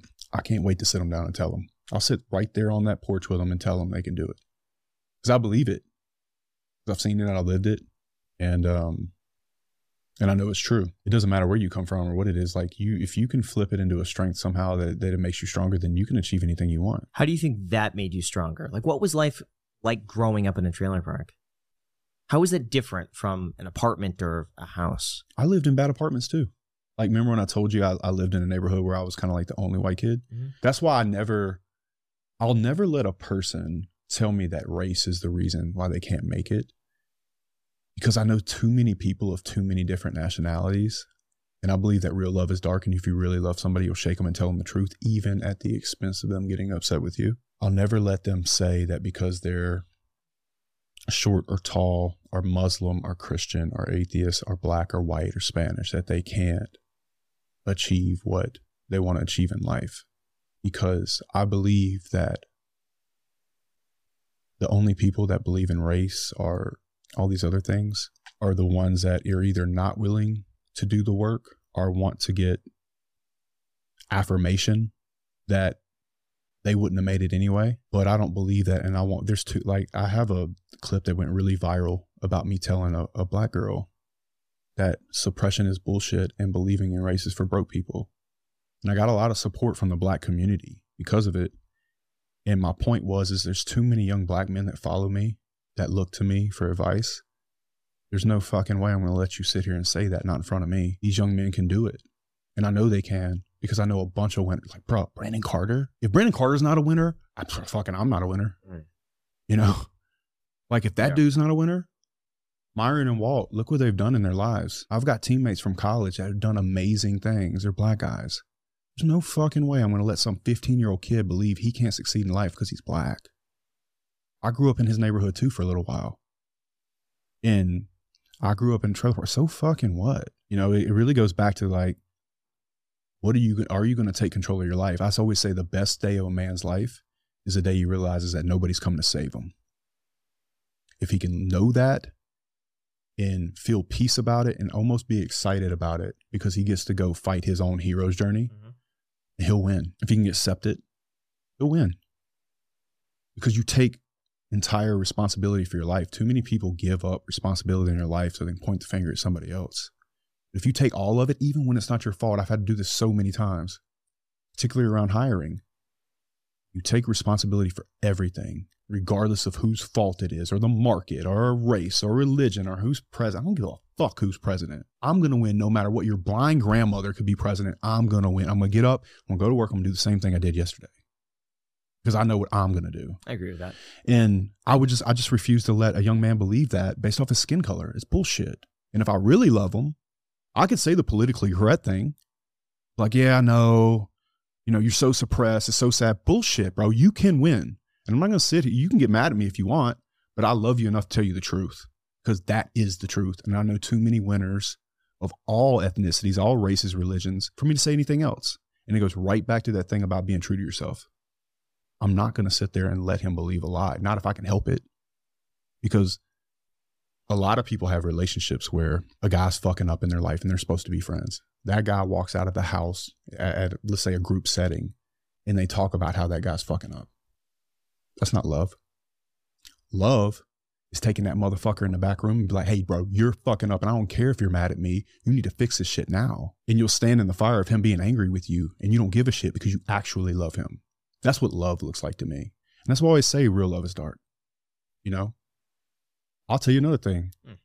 If we're in a, let's say I just said this to Ryan today. Let's say me and you are in a real estate deal and I disagree with you on a subject. I'm not going to disagree with you in front of him. I'll wait until it's just me and you. And I'll ruthlessly take up for you. Because back to the loyalty thing, back to the Doc Holliday thing. I got a bunch of friends. I don't have a bunch of friends. I got a handful of friends that put on the line for each other, man. So I think that's good etiquette. Was it Dave Ramsey? We were talking about.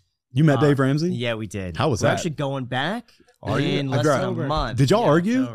Little bit. We really. had a conversation. No, dude, he was we had a clip amazing. that Was he went cool? pretty. Yeah, he's Dude, amazing. He's awesome. Dave is the nicest guy. Like I was starstruck to see him. I got this super so cool. You know, it's really funny because of like the way that like I'm looked at online sometimes.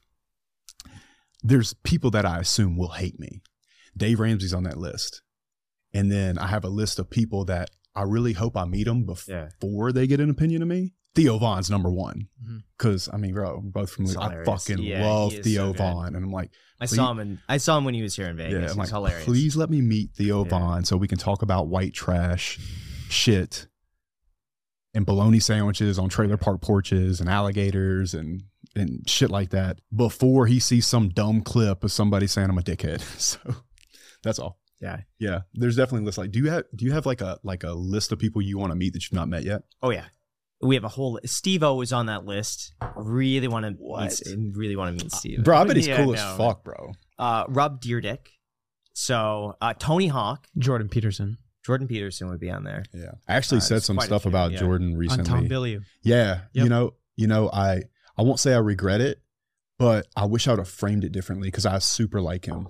And I think he's done a lot for society. I think it did come off as though you do like him. So that was just me as a casual viewer. Yeah. It did seem like you like him. It was just the fact that you disagreed with some way that you could have understood what he did as hypocrisy. Yeah. And I did feel that way a bit. And also I just that morning I watched a video because I brought it up. Mm-hmm. And that's actually what I don't like about it. Because I think he's a great man. And I brought it up. And that's kind of what I don't like about it. But I was watching a video. I watched a video about something he was saying about Tate that morning. It was just on my mind. And I thought to myself, I'm like, this guy definitely knows him. You know? But, you know, it is what it is. If I saw Jordan Peterson, I'd tell him how fucking great he is. I mean, he's a very impactful man. And I think he's helped a lot of people. And I really respect him a lot. I think Tom Bilyeu articulated very well the level of stress and struggle that Jordan Peterson had gone through before he resulted to going on antidepressants and stuff like that, which is like, I mean, impossible to conceptualize. But then also, in all fairness, who the fuck am I to say that he can't get on antidepressants? Life is hard, bro. If antidepressants helped him, I'm not here to judge him. I'm not fucking Jesus. You know what I mean? Like, I think that's a great motto to live by, and it's something I've learned where like beforehand when I was 19 and I thought I knew who I was and who I would be, I would think, no, I know what's best for other people. That's what I don't like about it. And I have the ability to judge other people because I think I know more than they do. But then in the past couple of years, I've had like dose after dose after dose of like, oh, this is kind of what life is like. And it's honestly hard, bro. Opened my brain and removed the capability of judging people. Not entirely, of course, because everyone judges people. It's just human nature, right? But like for the most part, yes. Well, I think it's speaking negatively or speaking on someone else. And that was my point with Dave Ramsey. I think, and you would have been in the room, and if it wasn't him, I apologize. We were talking about managing style, and he said one of his biggest regrets early in his career was that he spoke negatively to an employee that they were doing a bad job in front of other people. And he should have done that in private. And it wasn't in front of like a large room. Doesn't matter. I think it was just in front of other people. And this was early in his career, and he apologized to that employee later on and corrected the behavior. But I think it's speaking on other people on public matters that are maybe for them a little bit more private. Exactly. And that's That's what I actually don't like about it, regardless of my opinion, because I respect the man. I actually like Michaela. You know what I'm saying? I would love to have her on the podcast. Oh, she asked me to come on. She asked you to come on? Yeah, she did. No, I think it's a sneak attack. I think she saw what I said. So I told her I want to talk to her because I wanted to clear this up with her because I actually respect the girl and I like her and I like Jordan. Yeah, just be upfront. And well, I wanted to get her on the phone, but she was kind of cold with me. She's kind of like, oh, we'll just email. I'm just like, sneak attack. It might be worth it. I would do it. Yeah, and just be upfront. Maybe so. Maybe so, man. I've said things online before that a great learning experience and just something that, hey, 10 years from now, you're going to look back. I'm not scared of it. Yeah. Here's what I don't want. My goal is to love some people. And in the past couple years, I've gone on a lot of shows where it turns into like this angry thing. Bro, I ain't an angry person. Those podcasts will make you sound angry. And I also talk a certain way. You know, I talk kind of aggressively. I curse a lot, you know, and I just want to have good relationship with people. It's particularly people where, you know, I respect her dad. You know, I don't like what he said about my friend, but that doesn't make me a person that should be judging him. And that's what I don't like. And I brought it up. You know what I mean? But any man that can self-reflect at all should be able to say that publicly. I don't have any issue with that, man. I know who I am. And I like the girl. I think she's cool. You know, I've spoken to her previously and I found her to be really cool, man. So maybe I will. Maybe I'll just reach out to her and just tell her. Yeah, man. And at the very least, you hear a different perspective. And that's something that I've been really pushing myself on, is to hear out other perspectives and pick and choose the things that I resonate myself and then incorporate them into my own life. Yeah. And that's something that I've been definitely exploring. You've been doing a good job. Let me just take 1 minute right here. No, we don't need a minute. 10 seconds. Because when I met Graham, and for the first couple of years I knew him, he was so in his own lane and very, very, very just like stubborn. Just like headstrong. He knows who he is. These are his opinions and values, and no one can inflict any of their like opinions or values onto him. But recently, he's been doing a very good job at being truly open-minded. I'm very happy for him. It's actually super easy for me to do it. Yeah. But on some of those shows, it's not. You know, to hear somebody out. Mm-hmm. Yeah. But coming on these types of podcasts, and again, I can't emphasize enough, I'm so grateful to the guys that believed in me in the beginning and brought me on their shows, and I will continue to go on their shows. I would just like to represent myself holistically. That's all I'm saying. I do think it's okay to be strong and know what you're about and know what you believe in and not have to shit on people. Let me ask you this. What would you improve about the red pill space? Where do you think the weaknesses are there that you could help better? There are some really good women in this world. Really good women, trustworthy, loyal, good mothers, you know, intelligent, can help you make money. And I'm not saying the red pill space doesn't say that, but I think by and largely there's a feeling that women are not as smart or they're not as good as men. And I think that men and women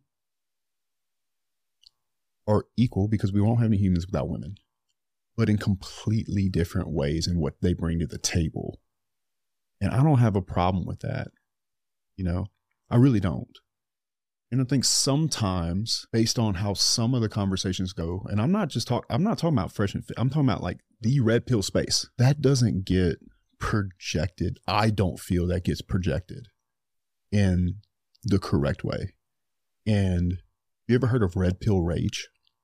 No. Red pill rage is this thing that men go through when they get red pilled because they realize and they can see things they've never seen before. It's a very real thing. I felt a little bit of it before. And I think the full maturity of that is getting to the other side of that, you know, anger when you find out that maybe girls might act a certain way or maybe certain things that but like a lot of guys get really, really hurt and damaged because they bring flowers. They do everything she said. They're a simp. They have no frame. they've watched too many rom-coms and they think that's how love works. And it doesn't, not in the real world. And they get really upset when they lose that girl, or they can't even get that girl. And she goes for the asshole guy. And when they start to understand some of the things that the red pill space teaches, which by the way is super, super important, right up there with understanding money is female nature to me after fitness, then they get a little angry and bitter and upset about that.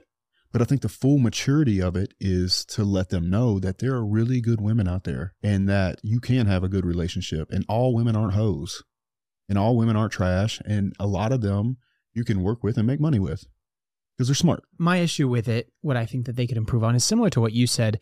Like the way that they say things implies, and there's a bit of a subtext of like females or women being like inferior. You know what I mean? Like they're not explicitly saying it, but subconsciously that would be the way that language bad. That women are bad. They're bad. Like language, I think Tom Bilyeu said this, or maybe it was Hormozy. Language is how you understand the words. Hormozy is second on my list behind Theo of guys I want to meet before they don't like me. Yeah. Dude, I think he's a shit. I think he's cool amazing. as fuck. Yeah. But language is... And his wife too. That's a great example. Layla is amazing. Layla's awesome. Bro. Yeah, she's incredible. Bro, she's a beast. 100%. But anyways, language is the way that you understand it. It's not how you're actually putting out the words. 1000%. And I think a lot of people can understand that language in a way that shows that women are bad. And it's not explicitly what they're saying. It's not what it's the language. What you're saying is how it's said. It's the language that's saying. What I don't like is that it seems very victim mentality from what I've seen and heard from the red pills. Well, that like, hey, I'm a victim of this and that. Let's go and shit on the women. And I don't banter and bicker about it. Like that's. I slightly disagree with that. Fair I enough. think that they're sharing with you the things that can happen to you and what women actually want. And I do think I think the red pill space saves lives. I really do. I think it saves guys from offing themselves. I really believe this. I know that Rolo is saying, and Myron and Walt and some of the other guys that are in the space have really helped guys develop in a way and create better goals and start working out, understanding what to look for in a woman. So they don't, a lot of guys just pick a bad woman because they don't know any better. They go only off of pretty. They don't know the signs to look for. And for that reason, Myron and Walt are saving lives, bro. I'm just keep using them because I'm close to them, but I think they're absolutely necessary. That said, it wouldn't feel right to me to not give the other side a red pill rage and what my experiences have been. And the only thing they can say to me at that point, it's because you're a Chad. Okay, cool, bro. But I know a bunch of guys that aren't Chads that have really good relationships with women. There's a lot of good ones out there. You just need to know where to look and to find them and how to set your frame up with them. And you also have to maximize every part of your life so you're in a position where she wants to get inside your frame. Because I think that's mostly what it's about, a woman wanting to be inside the frame of a man. One thing that you said that actually was really interesting is that you don't need to have game. You don't need to be able to spit. You don't need to be able to be smooth with your words and pick up girls and stuff like that. But you need to just be that guy. Yeah. That's what because when you're that guy, you absorb women and they act completely different around you. Which I actually think is like, I don't know how much women prefer to be hit on and have game spit on them and stuff like I don't know if that makes them necessarily feel that special, but if they see a dude who's just like walking through like a Chad, not in the way that, you know what I mean, but like being that guy, they're like, I'm But interested. You know what being that guy allows you to do? Just be honest. That's true. See, I think it's just being unapologetically yourself. That if you own whatever you are, correct, what you believe in, whoever's finding that attractive would gravitate. But you know what most often creates the ability to unapologetically be yourself is to handle all those areas of your life. That's actually what gives you the confidence. Yeah. It's the woman that a young man walks up to because he learned how to neg somebody from a pickup coach and say, you're kind of okay, or you're a little fat, to make her feel insecure, to even out that balance. That's never going to work long term. But if you're that guy, you can either help her get in shape, or you can find a girl that you're actually attracted to and walk right up to her and say, excuse me, I couldn't help but notice you're pretty, and it would have bothered me very badly. I'd have been upset with myself if I didn't come say hello. Hi, my name's Justin. What's wrong with that? Because the truth of the matter is, if you're going to DM a girl and say, hey, I think you're beautiful, let's go get a drink or whatever that is, or Miami or whatever, 100 guys a day tell her that, and they're not that guy. You could say the exact same thing to that girl and she'll respond completely differently. And that's why I think the red pill is helping a lot of people, because it's putting people on the right purpose to put themselves in a position to be that guy. Yeah, well, I think on that, then it's also the frame and the posture and eye contact and, so many sub-communication. But even online, but you can walk up and say anything at that point with... Exactly. I made the joke on it. I think I said it on Fresh and Fit. I said, bro, I can literally, you could take a guy who has not taken care of his business in life, right? And he could send 100 messages that says, hey, you're beautiful, Miami, ? Could take a guy that has all of his shit together, and he could send another 100 messages to that same group of girls and said, hey, dickhead. And the guy that had taken care of his stuff, that is that dude, probably get more responses than the other guy. Haha, you're so mean, or I'll fight you, or just whatever. I really think absorbing women is way better than chasing them anyway. If you're that guy and you're around and you're kind and you talk to them and treat them like a person, the craziest thing, people act like I'm crazy. The fastest way to sleep with a woman is not try to sleep with her. Her whole life, especially beautiful women, her whole life, men are either catcalling her because they're below her, they're probably well below her and don't think they can get her anyway. They might as well swing for the fence. Or men are aggressively trying to sleep with her. Her whole life, she's like dodging penis, Her whole life, the second she gets boobs, especially beautiful women. So if you can sit there and treat her like she's not this fucking alien because she's so beautiful, bro, she's going to be drop her hands. She's like, wait a second, he's not trying to drop, boom, stick her ass. You know what I'm saying? Did not go in the direction that I But no, because now what you're doing is girls that are like, oh, this guy's being nice to me, he just wants to get in my pants. You know what I mean? I feel like that's a dangerous message to share as well. No, that's not what I'm saying. What was the boom part then? The boom part is... What is this in the boom part? What is this member? Okay, it is. but the point I'm trying to make is so many guys are very clearly and obviously trying to sleep with the girl, trying to sleep with her. If you can just treat her like a normal person, not put her on a pedestal, but not treat her like shit, and talk to her just like I'm talking to you, and get to know that person. Women want connection. You know what I mean? And if you're able to... What? I just thinking of Josh doing that clip, right? Yeah, that's way too funny. Wow. It is, bro. But it's a really good analogy because men are aggressively hitting on women all the time. And she's like, boom, boom, boom, boom, Mm-hmm. If you can just be there in her space and she's like, man, this person's really nice to me.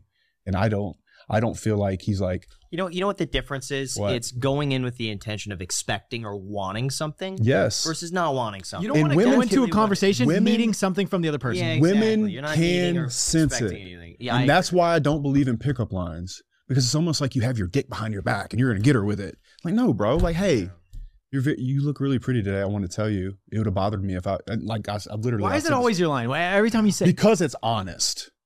Because it's completely fucking honest. Say the line. It was. I just said it a minute ago. It's like, hey, I couldn't help but notice you. It would have really bothered me if I wouldn't have came to say hello and I felt like a coward. See, I would have given you my number. Yeah, of course, bro. Because it's also vulnerable. But it's also very bold. Especially, it's confusing. It makes me want to know more. Well, and then also, you remember how you said I have that presence? Yeah. Bro, I'm looking her dead in the fucking eyes. But that's the thing. If you walk up excuse me, and dude. fidgety. I do it. No. Oh, this is, I'm really glad you talk for you, man. I just would I'm regret. So glad you said that because I really do like this. I'm like, excuse me. I say it with some bass. There's no way she can't hear me. Do you purposely deepen your voice a little bit? I do it loud enough and deep enough where there's no second guessing. Mm-hmm. And then I'll tell you another thing that I'll do. I can't think of the last time it didn't work. It's been quite a while. Let's say you're in a grocery store. Women will put themselves in your space if they're interested. If they're not interested in you, and it's even a thought that you might hit on her, she'll go to the other end of the grocery store. Let's say I'm at the grocery store or at the gym and I'm working out. A woman will, I watch women do this all the time. they'll come and they'll start working out like within 10 to 15 feet of me. Women generally are running from men. So if you're in the grocery store, in the library, or on campus or something like that, and you're a young guy, and that girl puts herself in your space, she's trying to tell you to do it. Sometimes. A lot of the time has been my experience. It's been very rare. And I'll tell you another thing I do to practice that is like once a day, I try to give a person a compliment where I don't want anything. I like that. You say that you were supposed to talk to 5 strangers a day. Yeah. How did that go? Good. Yeah. One of my not favorite, all of them. No, but I did a couple. No, I did. I did a couple. So one of my favorite things to do is to particularly walk up to a woman, and say, hey, excuse me, same way. It's good practice. Excuse me. I don't want anything from you, but I just wanted you to know that I think you look very pretty today. And I love doing it to kind of older ladies, you know? Makes their day, I bet. You look really pretty today. Have a good day. And just walk the fuck away. I'll tell you a couple things that does. That's good for practice, but it's so good for your soul, man. It's so good for your soul just to give somebody a fucking compliment. Anytime I'm not feeling like if something bad's going on or whatever, I start complimenting people immediately. And for whatever reason, it charges my soul. That would stick with a person for probably a few days. If bro, it was a random 1000%. compliment, you walk away and they're like, especially from a tall, handsome motherfucker like me. Show them the bottom 2 abs. Yeah, but yo, wanted you to know you're pretty. Bah. but yeah, man, like, I also have this other technique. I don't know. I feel like I'm teaching game. Like technique. Game and talking about fighting. It's like I'm trying to stay away. But I do have this technique called the backboard technique. Okay.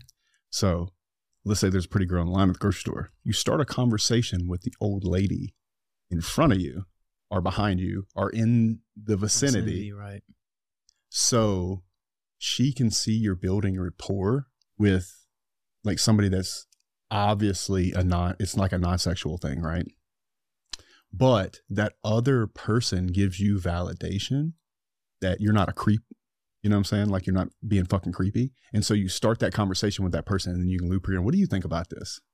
You know? That's good. And that shit works. I'll tell you another thing that works. I love going to honky tonks. When I was... I don't know what a honky. It's like a country bar. Okay. You know, swinging, spinning the girls, dancing, cowboy boots. I have a rule. It's called... First of all, I really like to dance. But... I always say, my friends laugh at me. I say, I don't care if she's 80 or 280. I'm dancing with these bitches. And one of the best things you can ever do is walk up to a group of women when there's a very beautiful girl in the group and grab that fat girl and just spin her ass and laugh and cut up and just have or the old lady, boom, spinning around. That girl sees you and you're putting the weird walls down and you're doing it indirectly.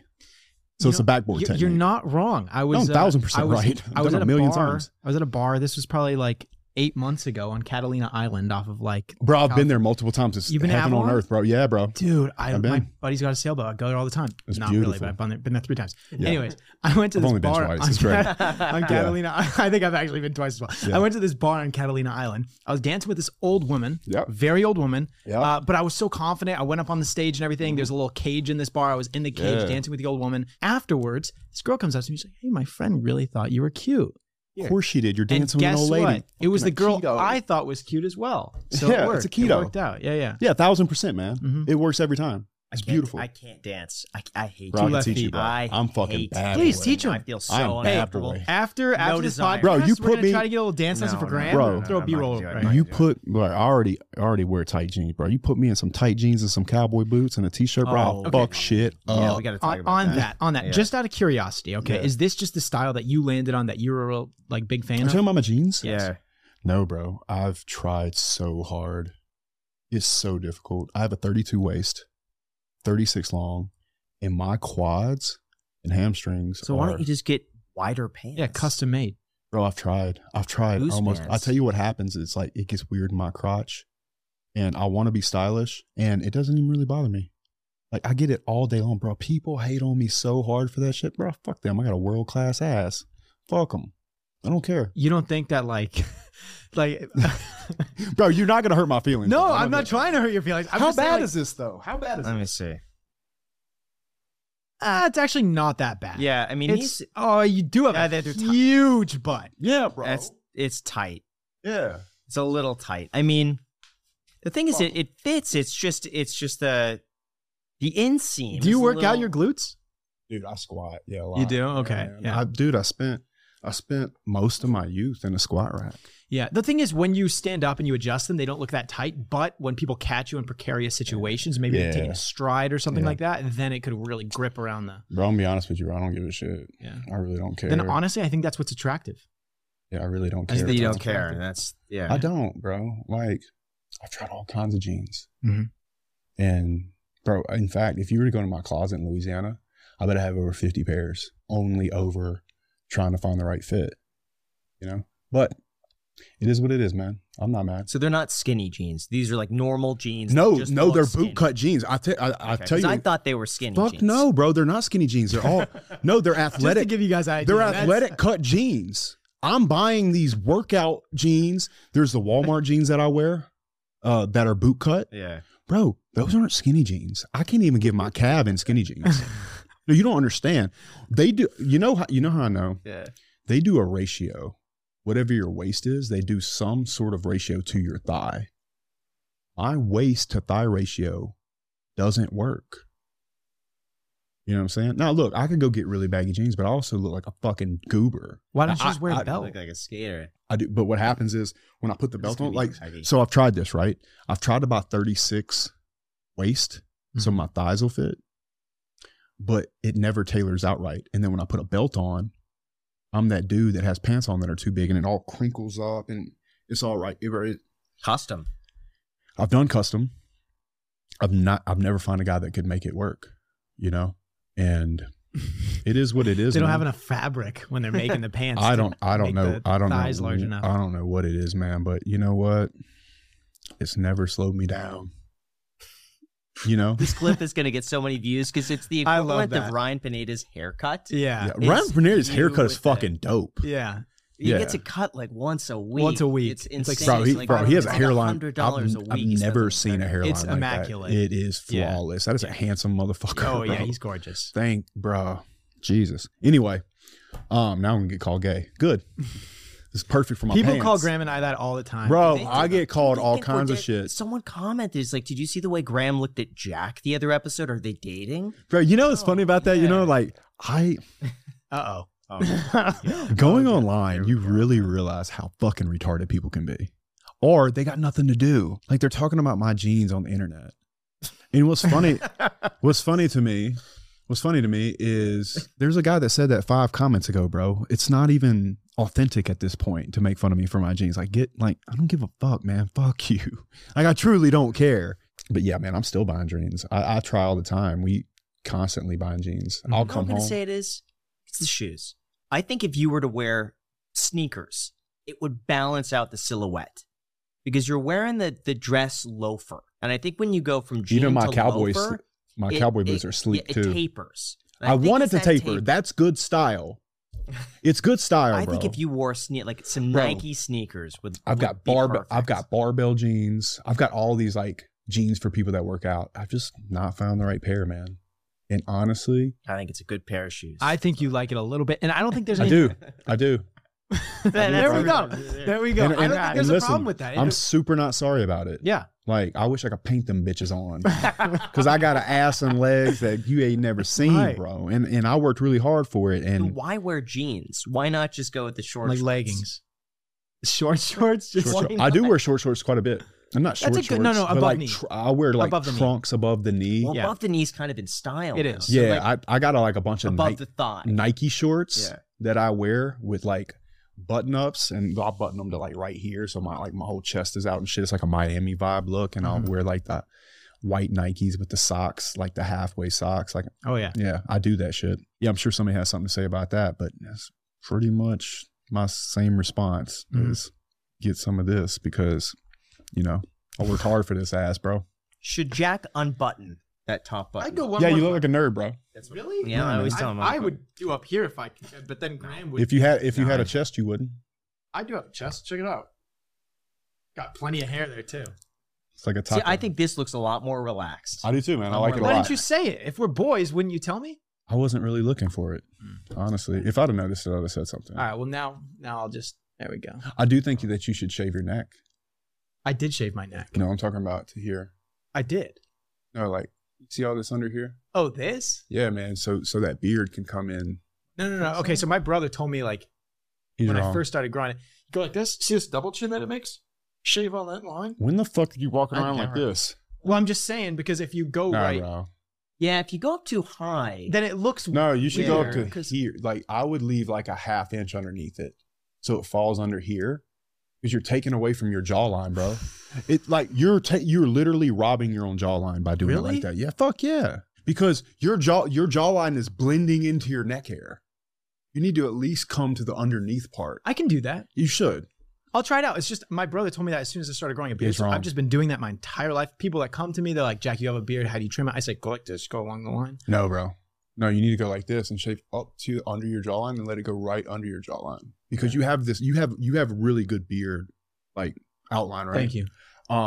If you were to shave, like, and you also have a jawline, but you take away from it because it blends into your neck. And That's you're really fucking it up. Yeah. Yeah. Anyway. I don't know. I think it's fine the way it is. No, it's like, bro, it's better. It'll be better the other way. I don't know what it would look like. We should do it after the show. Do you have a razor? We should get a I razor. don't have a razor here. What kind of what? An unused? What kind of a man? An unused? Are you one? gonna I mean, tell him a real man has a razor? Do you want a used one, Jack? Do I want a used Do you want razor? a used razor? No, I don't want a used. No, I just use use trimmer. it. I don't use razors. I'll do it. I'll do it when I go home. It's All right, yeah. All right. So I'm very open to keep talking to you, but I have to give you guys some shit. Go for it. So I had to do a little research. And I did. So like Pokemon, yeah? Yeah. Yeah, thought so. So this set came from Japan. You can only get it in Japan. The guy that got it had to go to Japan to get it. So he was super excited about it. I don't know a fucking thing. In fact, they were having some kind of Pokemon tournament when I went to the place. If I've ever seen an incel in real life, it was probably in that room. At the Pokemon convention? Bro. And they were I like Pokemon. They were looking at me like I had a dick growing out of my forehead. Like, what is this asshole doing in here?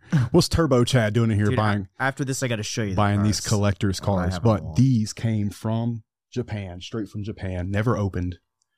And so cool. Whoa. Yeah. Dope, huh? Wait, so how did you get these from Japan?